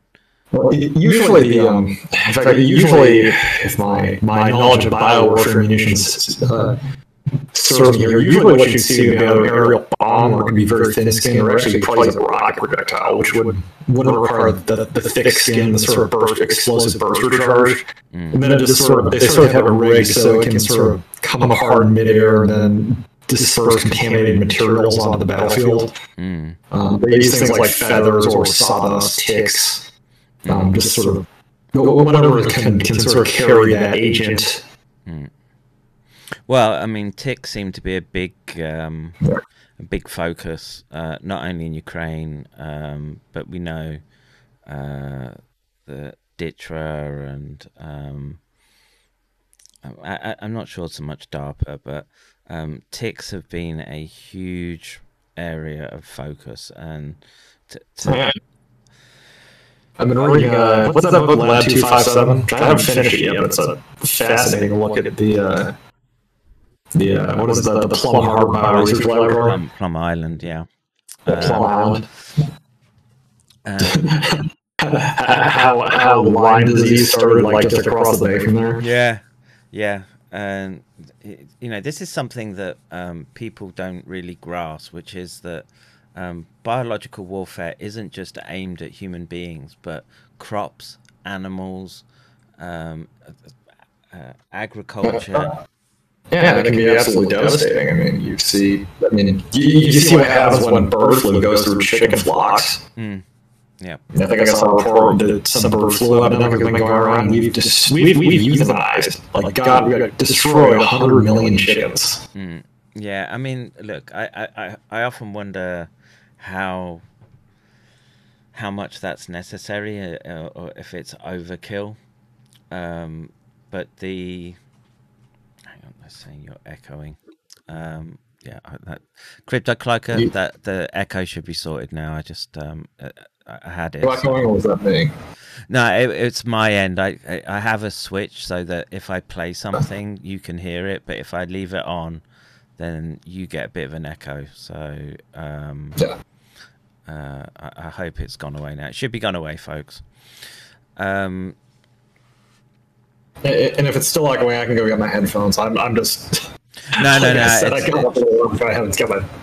It's not you. It's me. Let's see. Oh yeah. So I mean, this was a classic use of incapacitating agents, and this was by the Russians. And this the theater. Yeah, the theater when they just gas the place and fentanyl. Yeah, God, that was what they used, was fentanyl. Yeah. That's cold. I mean, I can understand the thinking, right? I mean, it's generally it's an enclosed space. You don't know where bad guys are, and you know, if you can get something in there that's odorless and has a quick incapacitating effect. The problem is you don't know who's standing right next to where the gas is being pumped in versus, you know, who's at the end of the corridor and it's just going to get who gets the lethal dose and who doesn't get incapacitated. Yeah. It's ugly. And well, just incapacitating agents is just this very, very disturbing, well, I would say grey zone, but it's a very wide encompassing area of chemical and biological warfare that they just use as an excuse, literally, to get away with, well, ongoing, quite frightening programs. And you know, again, I'm convinced that SARS-CoV-2 fits the definition of an incapacitating agent. You're seeing that right now. I mean, I had a report ready to go today where the rates of infection in children are increasing, and the children are being left with, you know, physically they recover, but their brains are not recovering, and they're being left with a lot of neuropsychiatric disorders, and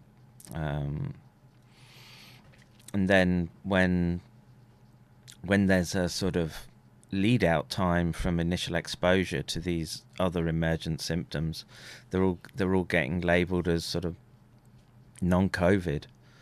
And you know, I just wonder how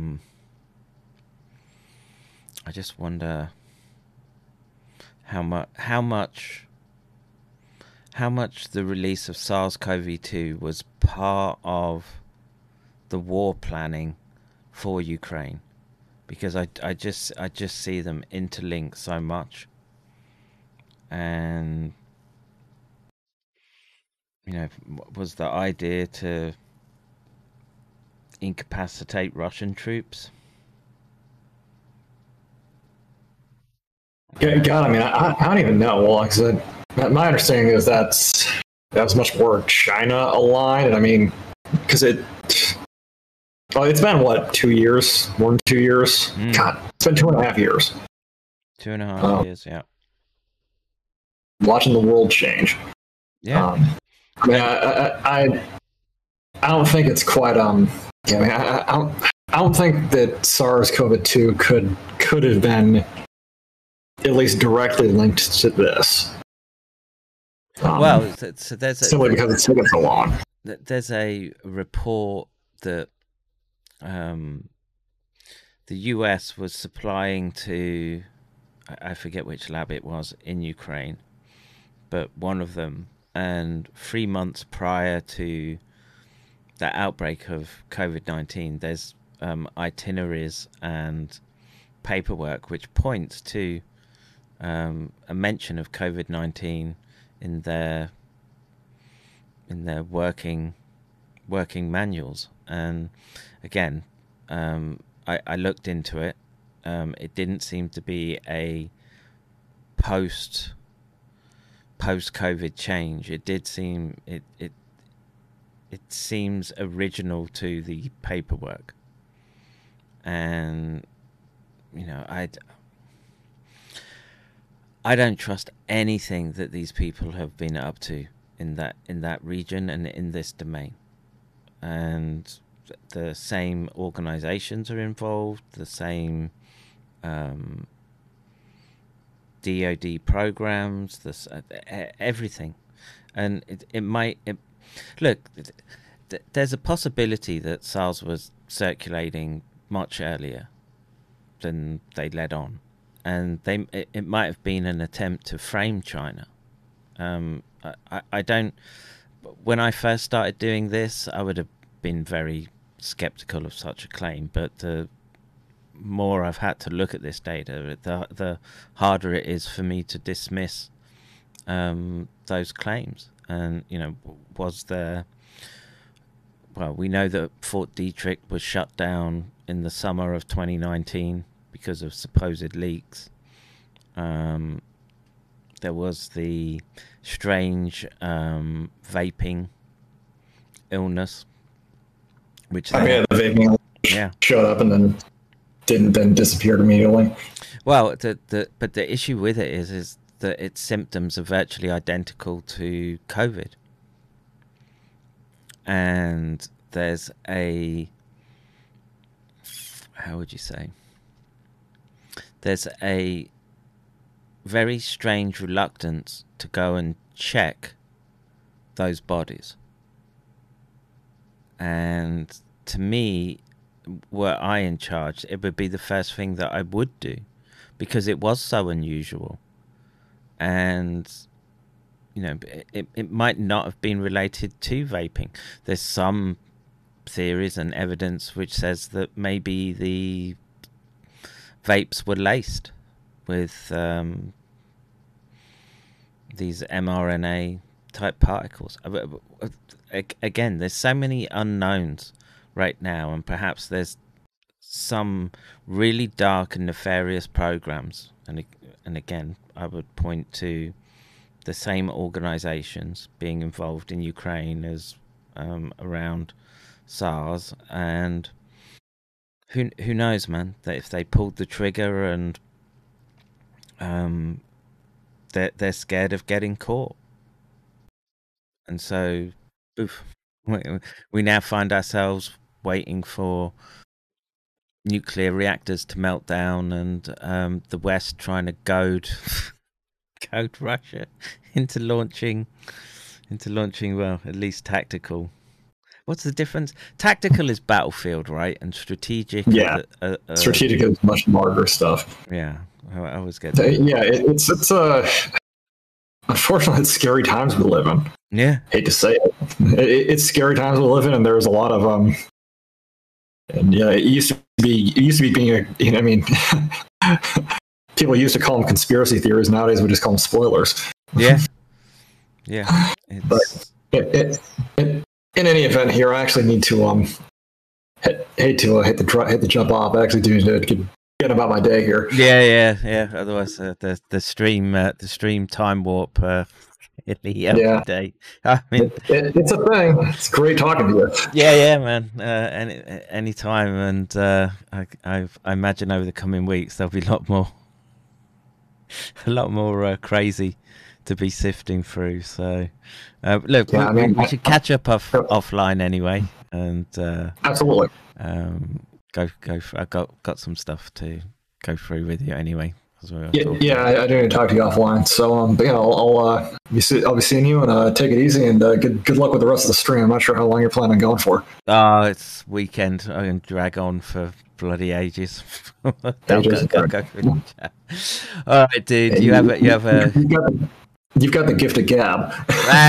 So they say. You have a good weekend, bro. You too. Take it easy. All right. Bye-bye.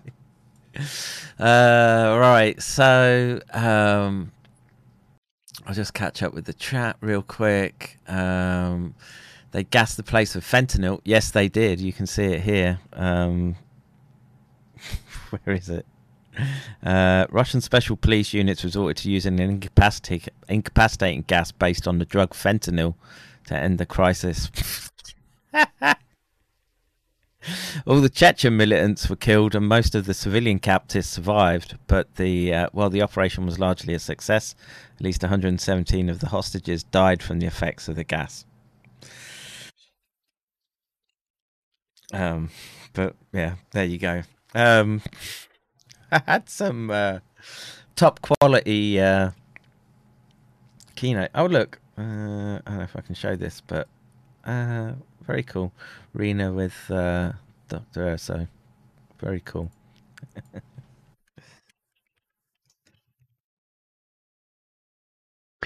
Right, so yeah, I had some top quality keynote.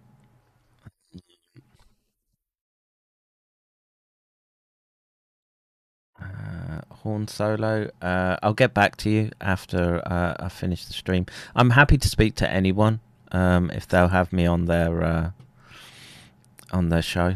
And there's a whole bunch of us insurgent scientists, and well, I'm happy to say WMD Marines. Shout out to Charles Rixey. I know he's busy right now. What was I looking for? Oh yeah, the top quality keynote. This is great. Where did it go? I gotta play it just for because mentioning Chechens, and Chechens have turned it around. They've turned it around. Where is it? Come here. Come here, you. Where did it go? It's coming.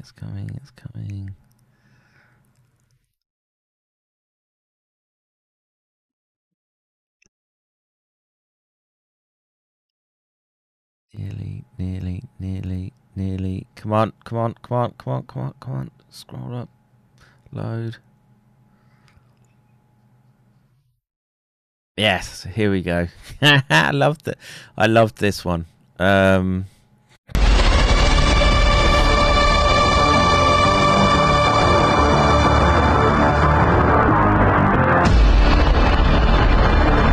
Chechens are coming.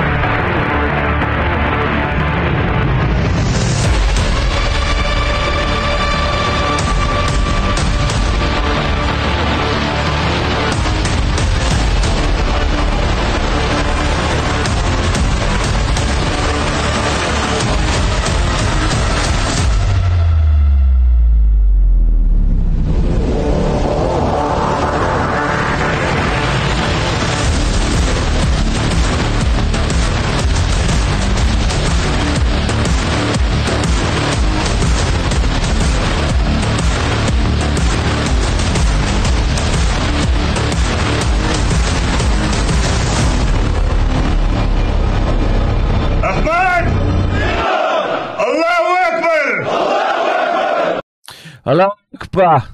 Where's me? Allahu Akbar!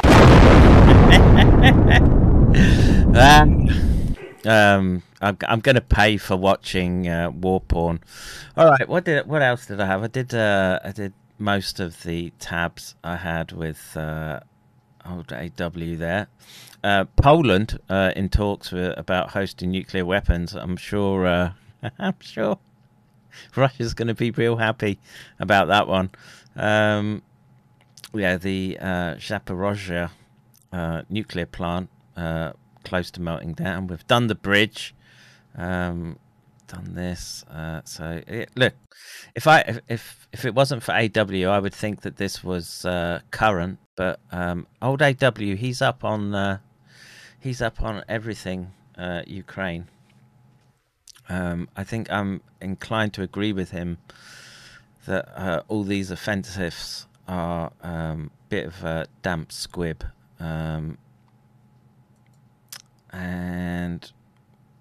what was this one?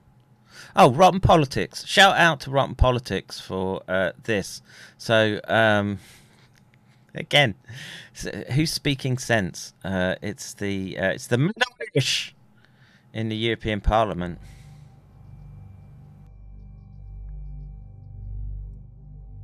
The war in Ukraine is quickly escalating into a wider horror, and from what I can see, practically nobody in this chamber is doing anything to prevent it. In fact, most people seem to get off on the fact that it's escalating.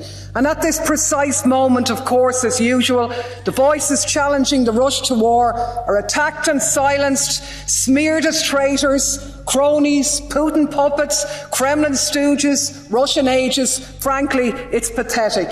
And I don't... If that's what they're calling us, then so be it. If it means not having to engage in calling parents parent 1, 2, and 3, I'm on their side. I don't know. I'm not fighting for any Western values. They don't align with mine. My boys aren't going to go and fight for global homo. My boys are going here. They're going with Ramzan. Go on, Ramzan, do it again. Tell us, come on.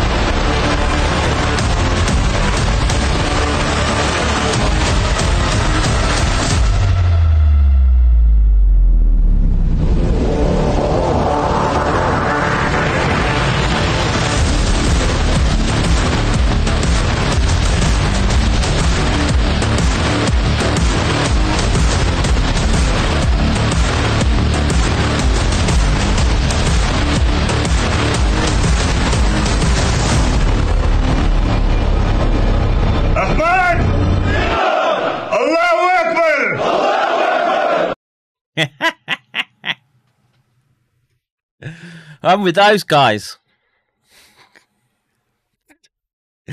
Trad. I want if I'm going to live under tyranny, trad tyranny, not global homo tyranny. That's what I say. And you gobby Irish woman, come on, tell it to us. Don't make the comparison lightly, but the crudeness and cynicism of these slurs coming from mainstream EU parties might as well have been written by Hermann Göring, who infamously said that even though people never want war, they can be brought to war with threats and smears. He said, all you have to do, tell them they're being attacked, denounce the pacifists for lack of patriotism and exposing their country to danger. It works the same every way. Where he led, you are following. This House should be ashamed of this debate. Words are being twisted, meaning subverted, and the truth turned on its head. Opposing the horrible madness of war is not anti-European. It's not anti-Ukrainian. It's not pro-Russian. It's common sense. The working class of Europe have nothing to gain from this war. Yeah, and look, man, the working class in Europe, and I consider myself working class, have got nothing to gain. This is just a rich man's game. Your government loves you. And everything to lose. And I find it laughable that those calling for arms to Ukraine never call for arms for the people of Palestine or for the people of Yemen. Unlike you, I oppose all war. I want it stopped. I make no apology for that, and I'm not going to be scapegoated and labelled for it either. Well said, that bin, and shout out to Rotten Politics for making it look very cool. Let's see. Jenny Simon says, I think we're in a war with the machines. We just don't know it yet. I think the machines can breach the safety protocols and cause disaster like Transformers movie. Maybe the claiming nuclear device was set off and that's why everyone is getting cancer when all along. I'm not sure what that means. In any court of justice around the world, they'd be innocent, yet we know they're guilty as fuck. Yes, we will have a... Guilty won't play. Meh. Alright, I'll do it. Guilty. Guilty.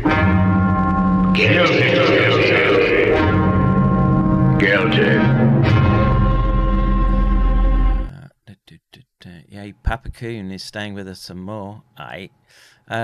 What if the machines are causing the safety protocols and systems to malfunction and cause biolab leaks? All of a sudden, we've got highly mutated monkeypox, adenovirus, hepatitis, enterovirus, polio.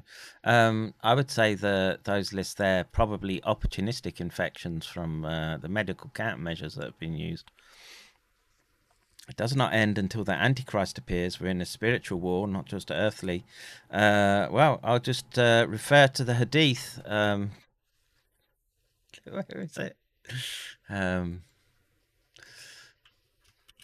Wait.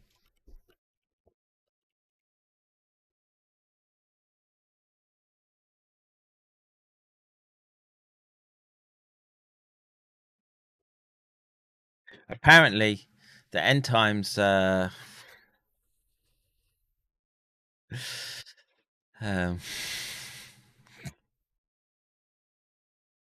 can't read this out. I used to in the past. But I'm trying to stay up on YouTube.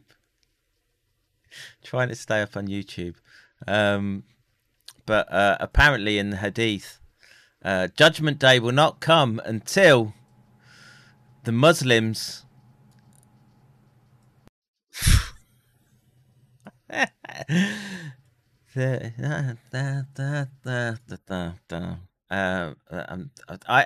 disavow that Hadith. Those filthy jihadis. How dare they? How dare they be so rude about our Matzoff eating cousins? Let's see. Kentucky Truth Summit. A link from... I might have played this one earlier.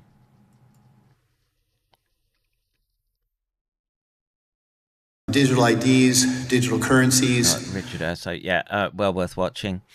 Let's see. Who's trying to go on Odyssey? Remember that CIA operation where they hacked the Iranian nuclear plant and caused the centrifuges to spin wrong? I don't think that was the CIA. I think Mossad was your how should we say, guilty party. Let's see. All thanks to Armchair Warlord for coming on. Yep. I tried to get you an interview with James Dellingpole through an intermediary, but heard nothing back. Never mind. Charles Rixey at Prometheus Shrugged. Salute to Charles. Let's see. Is it Rammstein's new video? No. Kadyrov-based warriors. Yes! Look, man, I'm going to fight with them. Fuck NATO and their rainbow dog tags. I don't want anything to do with that. I'll make sure my boys don't either. Oh yeah, check out AW's novel, The Maiden's War, The Griffin and the Dragon. You can get it on Amazon. Thank you for putting the link, Marty. Nice capture to N-laws. Were they? I was thinking that. Were they N-laws? It looked like it. Or if they just copied them. Let's see. Kadyrov said his 3 teenage sons are on the front lines. I've got 2 books left to read in the Dune universe. Thou shalt not make a machine in the likeness of human mind. Okay. They aren't the real Chechens of yesterday. Yeah, all they do is TikTok all day. Marty says, make a donation to a name a mouse rat for the next lab experiments. Links below. Required Ask Doc. Yes, we've got one rat. Majestic was the name, or wait, what was the name? Find out real quick.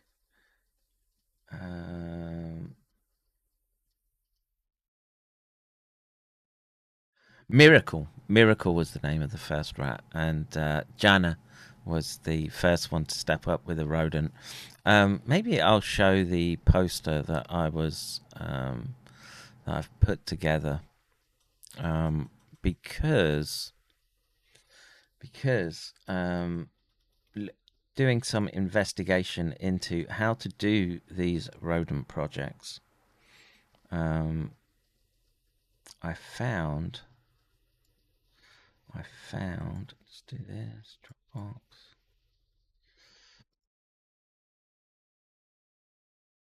Come on, spin up drive. There we go. Posters.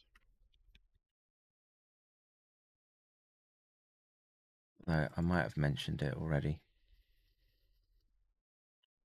Let's do that. Social credit scores. This is where we're headed. It's not far behind. So we don't feel it here, but I can tell you. Yes. So if we go down here and have a look, there's a whole bunch of cool rat models. Diabetes, obesity model, high blood pressure model, colorectal cancer prone model. Nice. Let's see. Yeah, you can buy .kev a coffee, make Giddy Bakshi sing. If you give a dono, there's been a couple of donos today. Let me just bring them up. Come on. Damn, my internet's slow today. So we've got 3. So that means I've got 3 stingers to use. I'll use this one. So the first one looks like a buy me a coffee. And I'll see if it says who. Bing.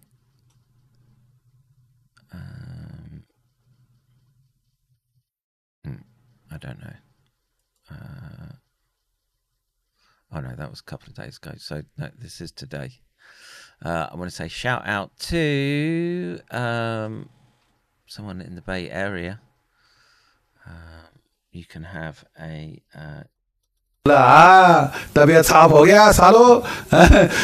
you had enough? And let's see, we had another one. Where was that from?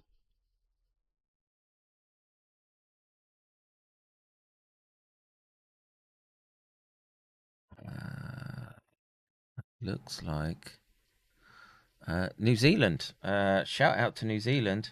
You can have this one.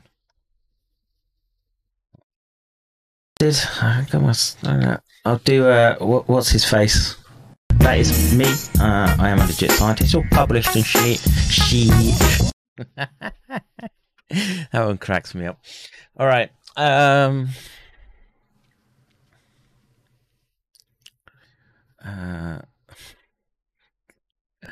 Jack Burton. Yeah, they already had stamps ready of the bombing of the Kersh Bridge.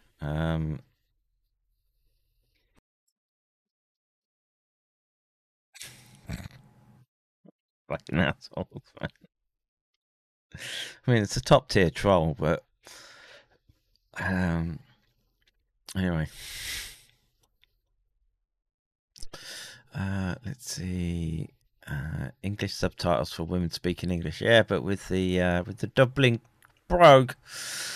Let's see. I've been making videos and putting them on my YouTube channel about this illness. Got tired of peeps pushing agenda that only the vax get ill. I am unjabbed. Yeah, again, this is a sort of binary thinking that people get into, and I'm how should we say? I try to warn about both sides.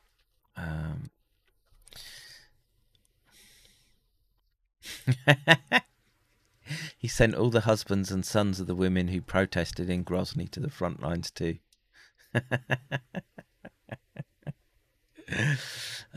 Colorist. Wow. Hey, Alexander Grable just subscribed. Thank you, sir, for building up my YouTube numbers. See how long I can keep this channel. I'm determined to keep it. It's bloody hard to build up those subscribers. You get to that 1,000 mark and beep, they nuke you. Colorist, I had a question for you. What was the chair that you recommended? I've had this chair now a year, and I've just come to the conclusion that I'm too big boned for it. It's meant for tiny Asian backsides, and I'm sure the chair you recommended would be far more better suited to fat Western backsides. Based Irish bird. Yes. If we talked as passionately about peace as we did war, none of this would be happening. Yes, very, very good point, Aurora Storm. When the Treaty of Lausanne is up in 2023, what will happen? I don't know. Danger Mouse in the chat. Good to see you, bro. Lance Rebo says, Kev, how dare you go live without me knowing? I sent out the alerts. What can I say? Did the emails come through? Let me check.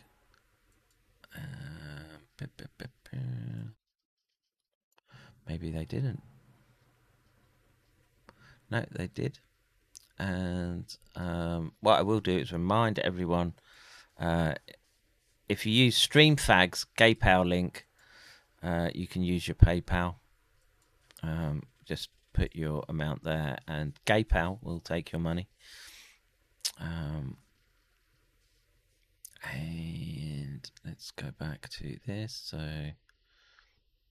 did that. See if I might have to do a whole stream about this. Where's the chat gone? Kadyrov says sending teen sons to Ukraine.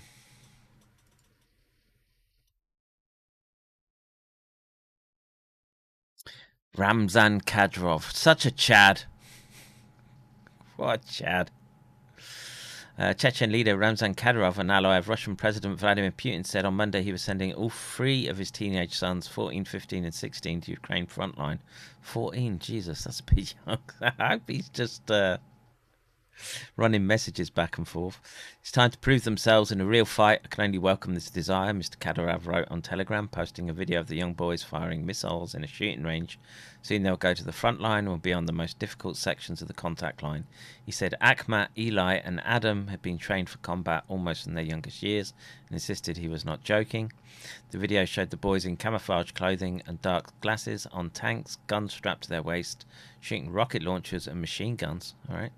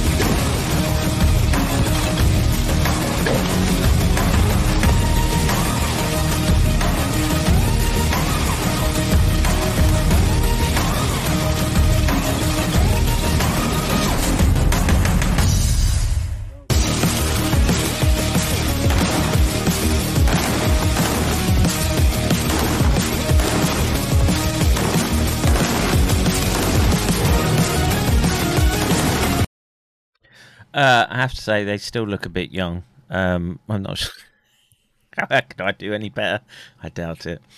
Let's see. Nancy Drew says guilty guillotine. Okay. Chris, good to see you. Glad you're back home.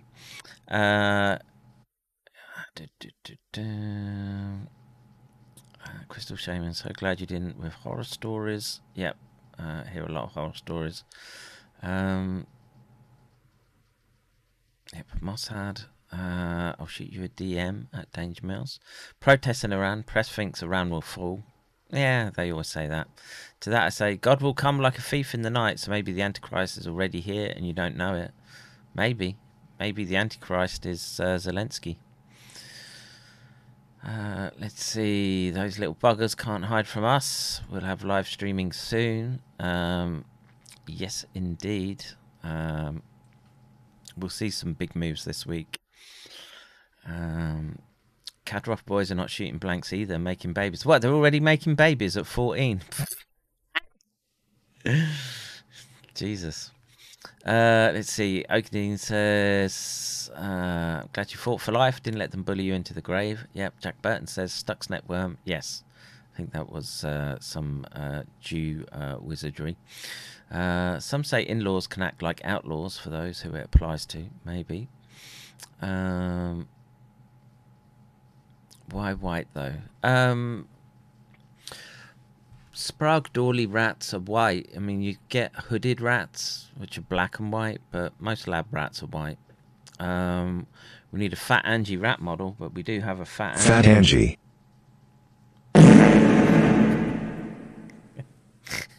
Forgot about that picture. And of course, Fat Peter. Fat Peter.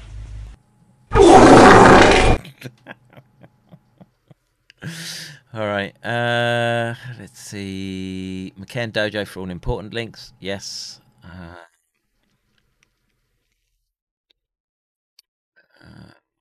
Don't forget, stream fags and gay pal. I'll mention it all the time I can. Let's see. If I buy a rodent, can I name it Coolio? Yes, you can name the rodent whatever you want. It's $500 per rodent. If I donate through BMAC, will my Tel Aviv IP address show up? I don't know, dude. I don't care if you're from Tel Aviv. Let's see. Doctors are assholes in general. Maybe. Email came through here. That's good. Pedro. Oi, Borough Boy. Good to see you. Yeah,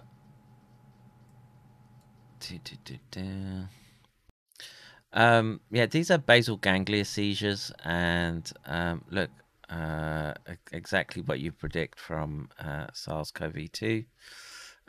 Colorist, don't forget to tell me the name of the chair. It begins with H. Listen to the Doc Pedro, look at every unit of sin and ask if you really need it in that age of pre-gen. Look, man, I'm still a sinner. Every day I'm sinning with something. I'm a fallen man. Let's see. That's disgusting, Fat Angie. Yes. Pissed Off Woman says, I sent you 5 lattes. Oh, nice.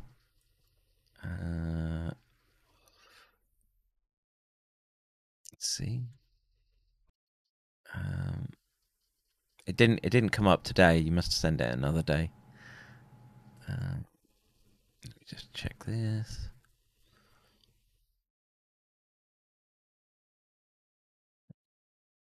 All right. Herman Miller Aaron. Thank you, colorist. Doc, you're a saint to me. Look, man, I'm just a dude. Just a dude screaming in the camera. Telling you, you're in hybrid war. Watch out. Watch out. Because there's all sorts of predators about. I've got a bunch of other stories, but I've been streaming now. Oh, good 4 hours. What did I have? A bunch of SARS stuff. I'll save that for another day. It's weekend stream. I'll maybe stream some UFC in the dojo. All right. I'm gonna call it a day. Thank you very much for listening. And again, if you want to, for bigger butts, the steel case seat 2 is nice and not as pricey as Herman Miller cases chairs. All right, I'll keep it in mind. This one is awesome. I'm just too wide for it, so I tend to sit on the plastic rails on the side. But it is, it's been a good chair for a year. But what role do vaccines, in particular mRNA quasi-vaccines, play in the mutation rate and mutagenic change of the virus? To be more specific, is it possible for new variants to have emerged from immune-compromised individuals or vaccinated transfected immune-compromised individuals? Obviously, Gert Vanden Bosch has been a very strong opinion on this. I'm wondering where Dr. McCain stands. I think Gert Vanden Bosch has been calling it from the beginning. I could see that he meant business straight away. I've been a big fan of his. Right from day one. So if Gert Vanden Bosch says it, I'm likely to agree with it.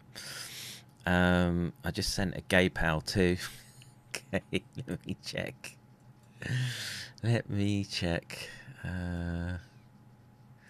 Maybe it takes a little time to come through. I don't see it yet. Not yet. If it comes through, well, I'll give you the new one. This one for sending a gay pal.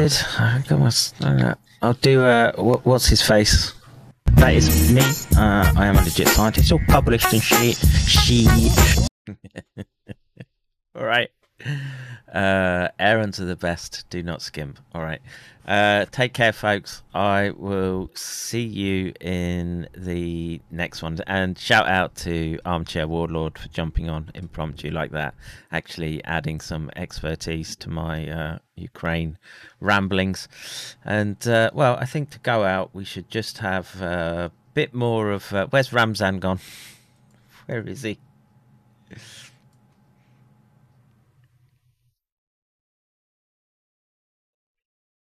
What's this?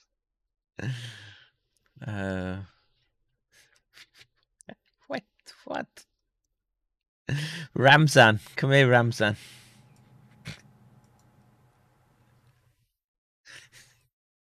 Chechen leader threatens 20 women detained at anti-war rally in Chechnya, their children and husbands to be sent in.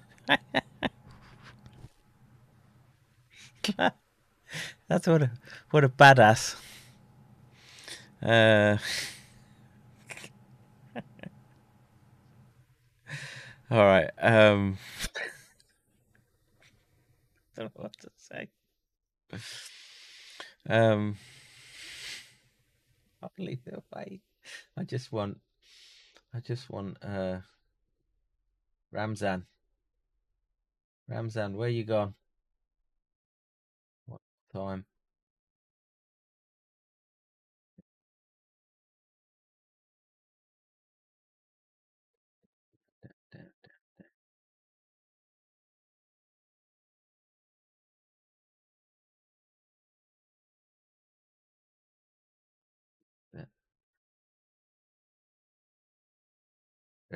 Yeah, we'll do this one more time. for all the ladies got their son sent to the front.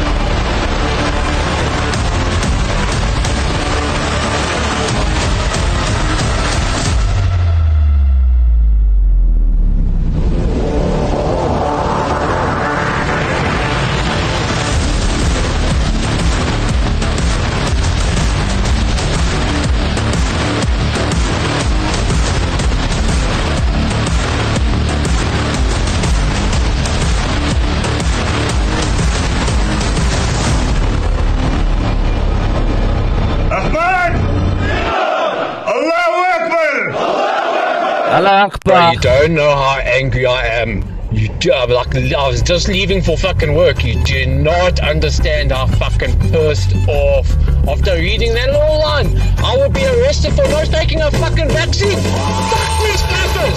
I will fucking kill each fucking capper. I swear. This is not a fucking joke anymore. This is fucking dead serious. I am fucking dead serious. These people don't know who the fuck they're actually saying. Fuck these cappers.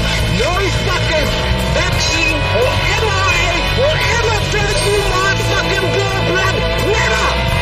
I will fucking die! Fucking fighting for my fucking beliefs and my fucking forefathers and my fucking lineage! Fuck these motherfuckers! All that fine. This guy. September 45,000